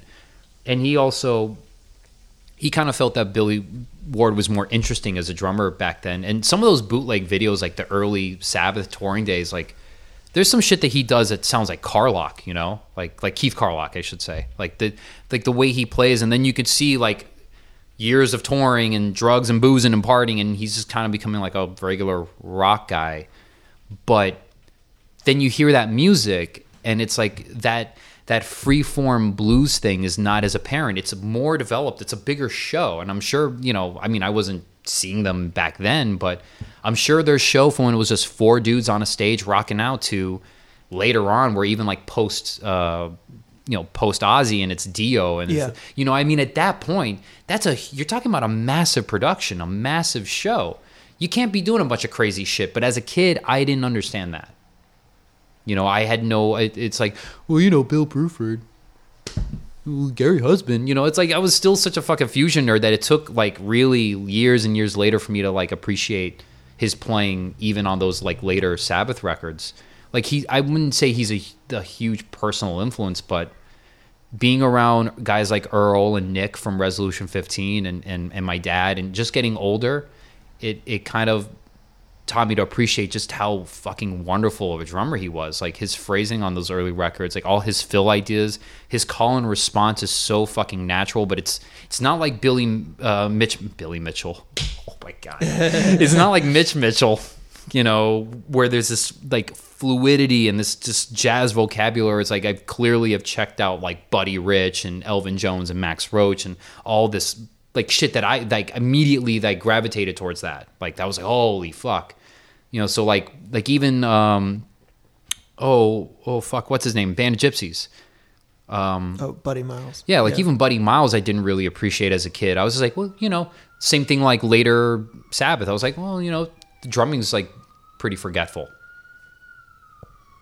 Like that's fucking, I mean, I'm a kid at that time, so it's expected, but you know what I mean? It's like I didn't get how prolific Billy Ward was and how impactful. I mean, you basically have entire genres of metal that you can thank Billy Ward that they exist, you know? I mean, there's not a single guy in doom or metal or thrash or death even that doesn't have Black Sabbath to thank for their music, you know? And it's from a historical context, that's massive. It's really massive, and maybe personally on playing level, it's not as impactful. But from a historical context, like we don't get Tomas without Billy. Sure, you know, yeah. and that you don't get Ken Schock without Billy. You don't get these guys without him, and that means the world to me because those guys mean the world to me. Those guys are like the guys I like. You know, when I grow up, one day I'll play like them. You know, one day I'll be mature enough to just hold a groove down like these guys hold a groove down. But, you know, it's like without Sabbath and Zeppelin, all this stuff that came before, we don't get what we have now. And that's the importance of at least embracing it a little bit. Not, you know, who gives a fuck if you like it? Who cares a fuck what anyone likes? Just embrace it. It got you here. Right, exactly. The other name that I wanted to throw out, because I saw this like you would listen to him in another interview, it's not someone people talk about a lot, it's someone I'm a big fan of, is Steve Shelton. Oh man, dude, yeah, he's amazing. That's a very special voice on the instrument. You know, he's just showing people that there's another way to drums are like it's like if you want to understand why the United States is what it is on a very cosmetic, surface deep level, you don't have to look any further than the drums. You know, the drums is the one instrument that is 100% modular. It's 100% an industrial age instrument where you have basically industrial age spare parts, sprockets, pipes.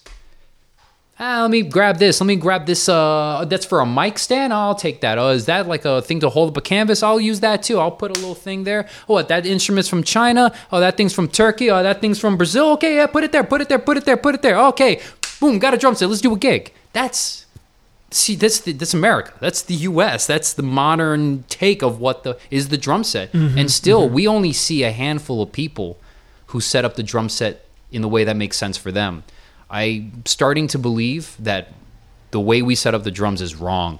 It's wrong. It's just wrong, and you gotta figure out your body type. You gotta work on yourself, whatever that means: stretching, exercise, weights, running, whatever your body needs to be healthy. Figure that shit out. Measure your body. Look at your wingspan, your shoulder to hip ratio, all that stuff, and then look at a kit.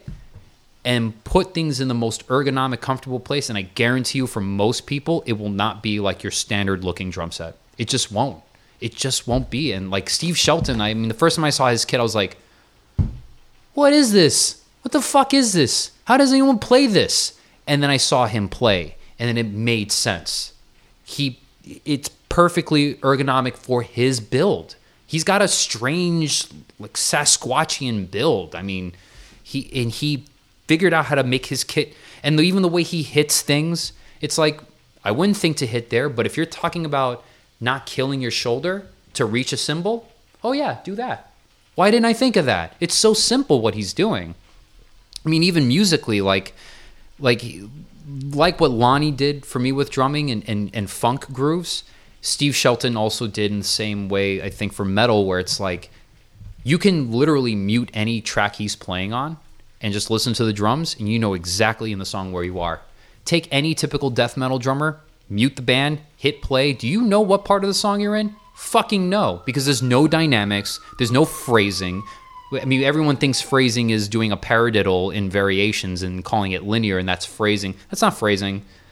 That's playing a pattern. That's phrasing is something deeper than what you do. And that's a big part of the problem of the world in general today, is everyone's so concerned with what you do and how many things come of it, whether it's likes or gains. Mm-hmm. You know, and it's not about that ever. You know, he figured out, like, I mean, you listen to a Steve Shelton track, if you know the band that he's playing in, you know the song, you know what part of the song you're in. He's a composer.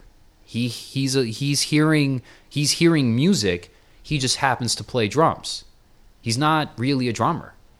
I mean, Jorge Rossi is another guy that they remind me of each other. Steve Shelton and Jorge Rossi, who was sure, Brad Mehldau. You know, I mean, because that guy too. He's not really a drummer.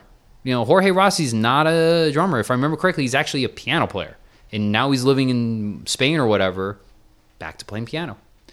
He was just playing drums for fucking Homeboy. You know what I mean? I mean, he is a drummer. He plays gigs, but I mean, you know what I mean? Like, and his approach to playing with that trio, it's the same thing that Steve is doing, but it's in this jazz context, this art of the trio context. So it's like, it's got to be an idiom, whereas Steve has got a little bit more freedom to orchestrate as he sees fit. But the guy's making music. They're making music. They're not playing drums. They're making music. They happen to play drums. And that to me is a much higher aesthetic than just being a badass drummer. Like, being a badass drummer is just your job. That's just get to the pad, get to the studio, put in the hours, do the work. Do the work. That's what that is. Like, badass should just be, well, yeah, I'm hiring somebody. I hope to God they're a badass. Mm-hmm. Like, I don't know anybody from any band that's ever hired me because they're like, yeah, I heard you're kind of mediocre at gospel music, so I figured I'd give you a shot. No, they're like, I heard you're the MD at this church. I need a drummer for this thing, or I need a bass player for this. Can you do it? Are you available? What do you charge? You know, or, hey, this is the music for our band. This is what we're about.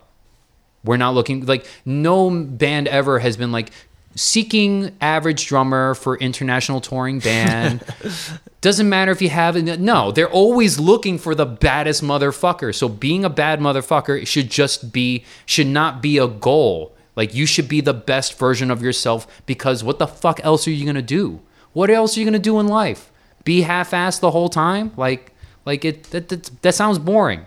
It sounds really boring. I'm not saying you can't have a life, but if you're going to do something, you should be a badass at your thing. And who cares if you're not the best badass? Like, best badass is just some boring shit anyway.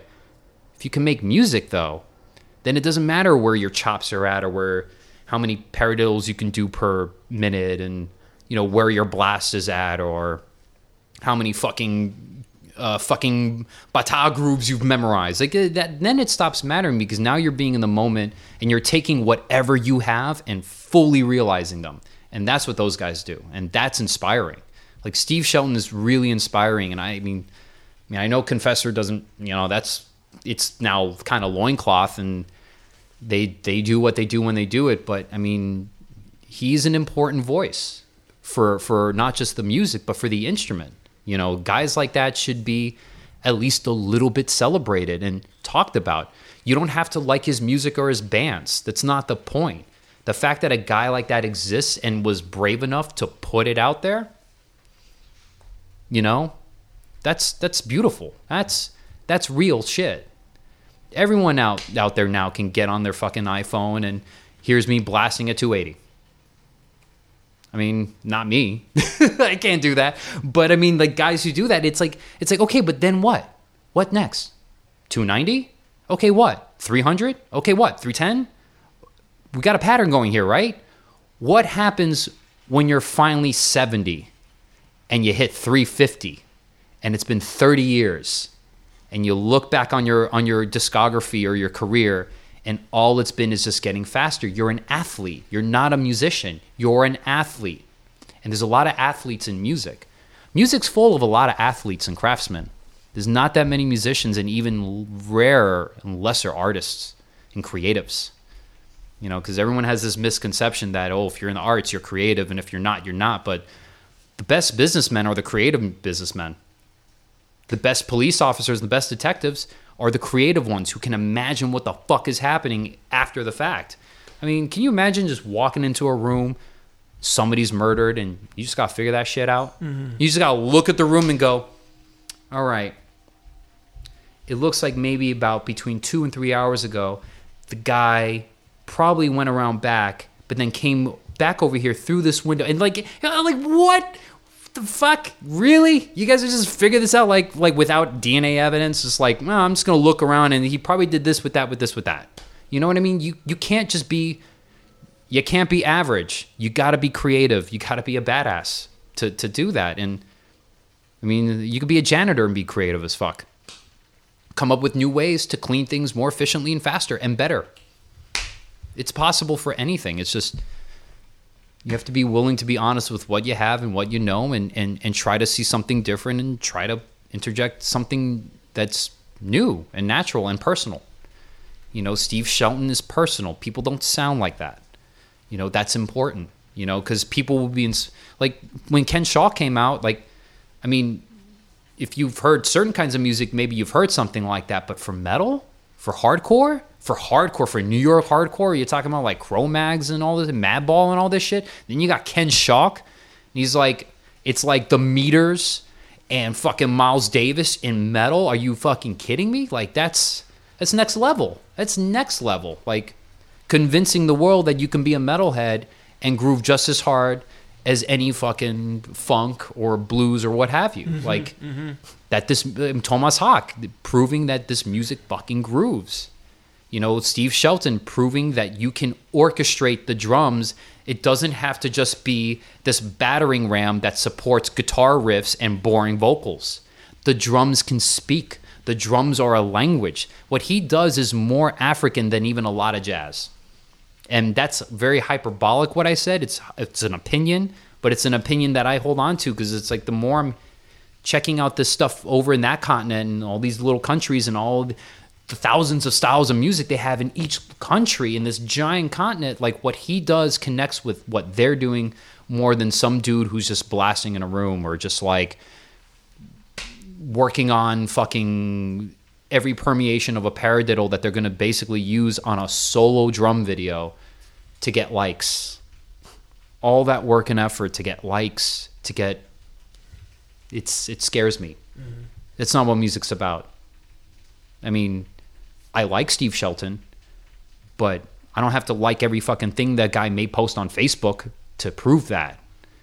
I go to the shows. I bought the CD. If there's a shirt, I'll get that too. If I ever get the chance to meet him, I'll just tell him I love him, you know, and I appreciate that he went forward because it's like playing like that doesn't mean you're going to make money or that you're going to sustain a family or a life or be able to keep a roof over your head. You know, it's like, it's what I'm saying. To be that real and honest is a risk. It's a massive risk. Even in this day and age where it's easy to find your audience and find your little corner of people who will cheer you on, you know, he came before all that. He came way before all that. And he's been doing this for what? How many years? Like Confessor was what, 90s or something, if I remember? Yeah, late 80s. I think. I can't remember when he joined. Yeah. The record is 91. I mean, he was already doing that. I mean, it was what, 9 when he did that? Mm-hmm. I mean, Heller, what age were we? You know what I mean? And he's one of the first guys I ever heard championing him was Heller. All like Heller, Longstreth, Cohen, all those guys. They were the first guys I heard like, oh, this is the guy. This is the fucking man right here. And I was like, oh. And then I heard Confessor, and again, it was like, I don't understand what's happening here. And I've been listening to Norwegian black metal and Gorguts and Cryptopsy, but this shit is really weird. This is like almost like Phantomas or something. I didn't know how to hear it. Like I first heard it in like the mid 2000s. So it was like, I was like, this is bizarre. But then again, the more listening to Confessor, and then finally like years later with YouTube, like getting to see videos of him playing live, like people would upload shit like there was some like run that Confessor did where they kind of had like a reunion thing. Yeah. And somebody filmed all of it. And I would just watch these videos on repeat. I was just like, fuck, man. Wow. Look at this guy. Look at what he's doing. It shouldn't make sense, but it makes perfect sense. It's amazing.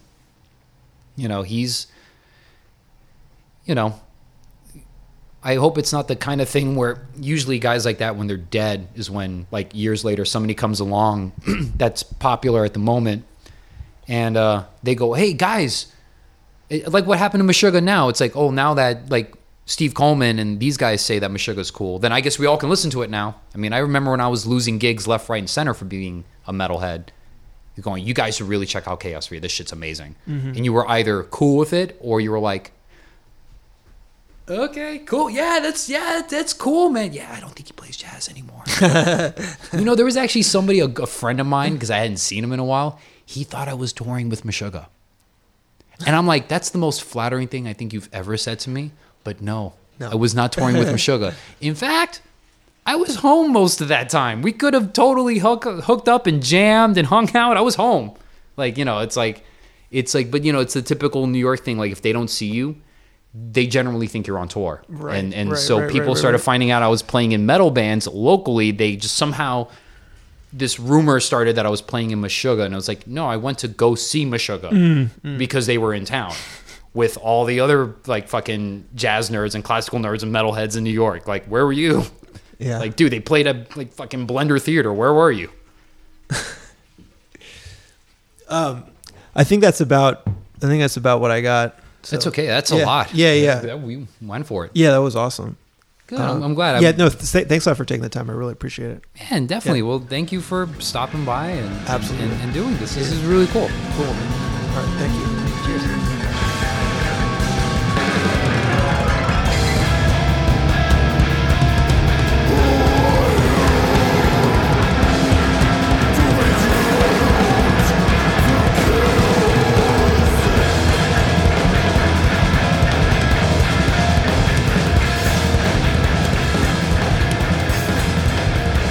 That's it. Thanks so much for listening. Huge thanks to Kenny for his time, and stay tuned for the next episode of the Heavy Metal Bebop Podcast coming soon.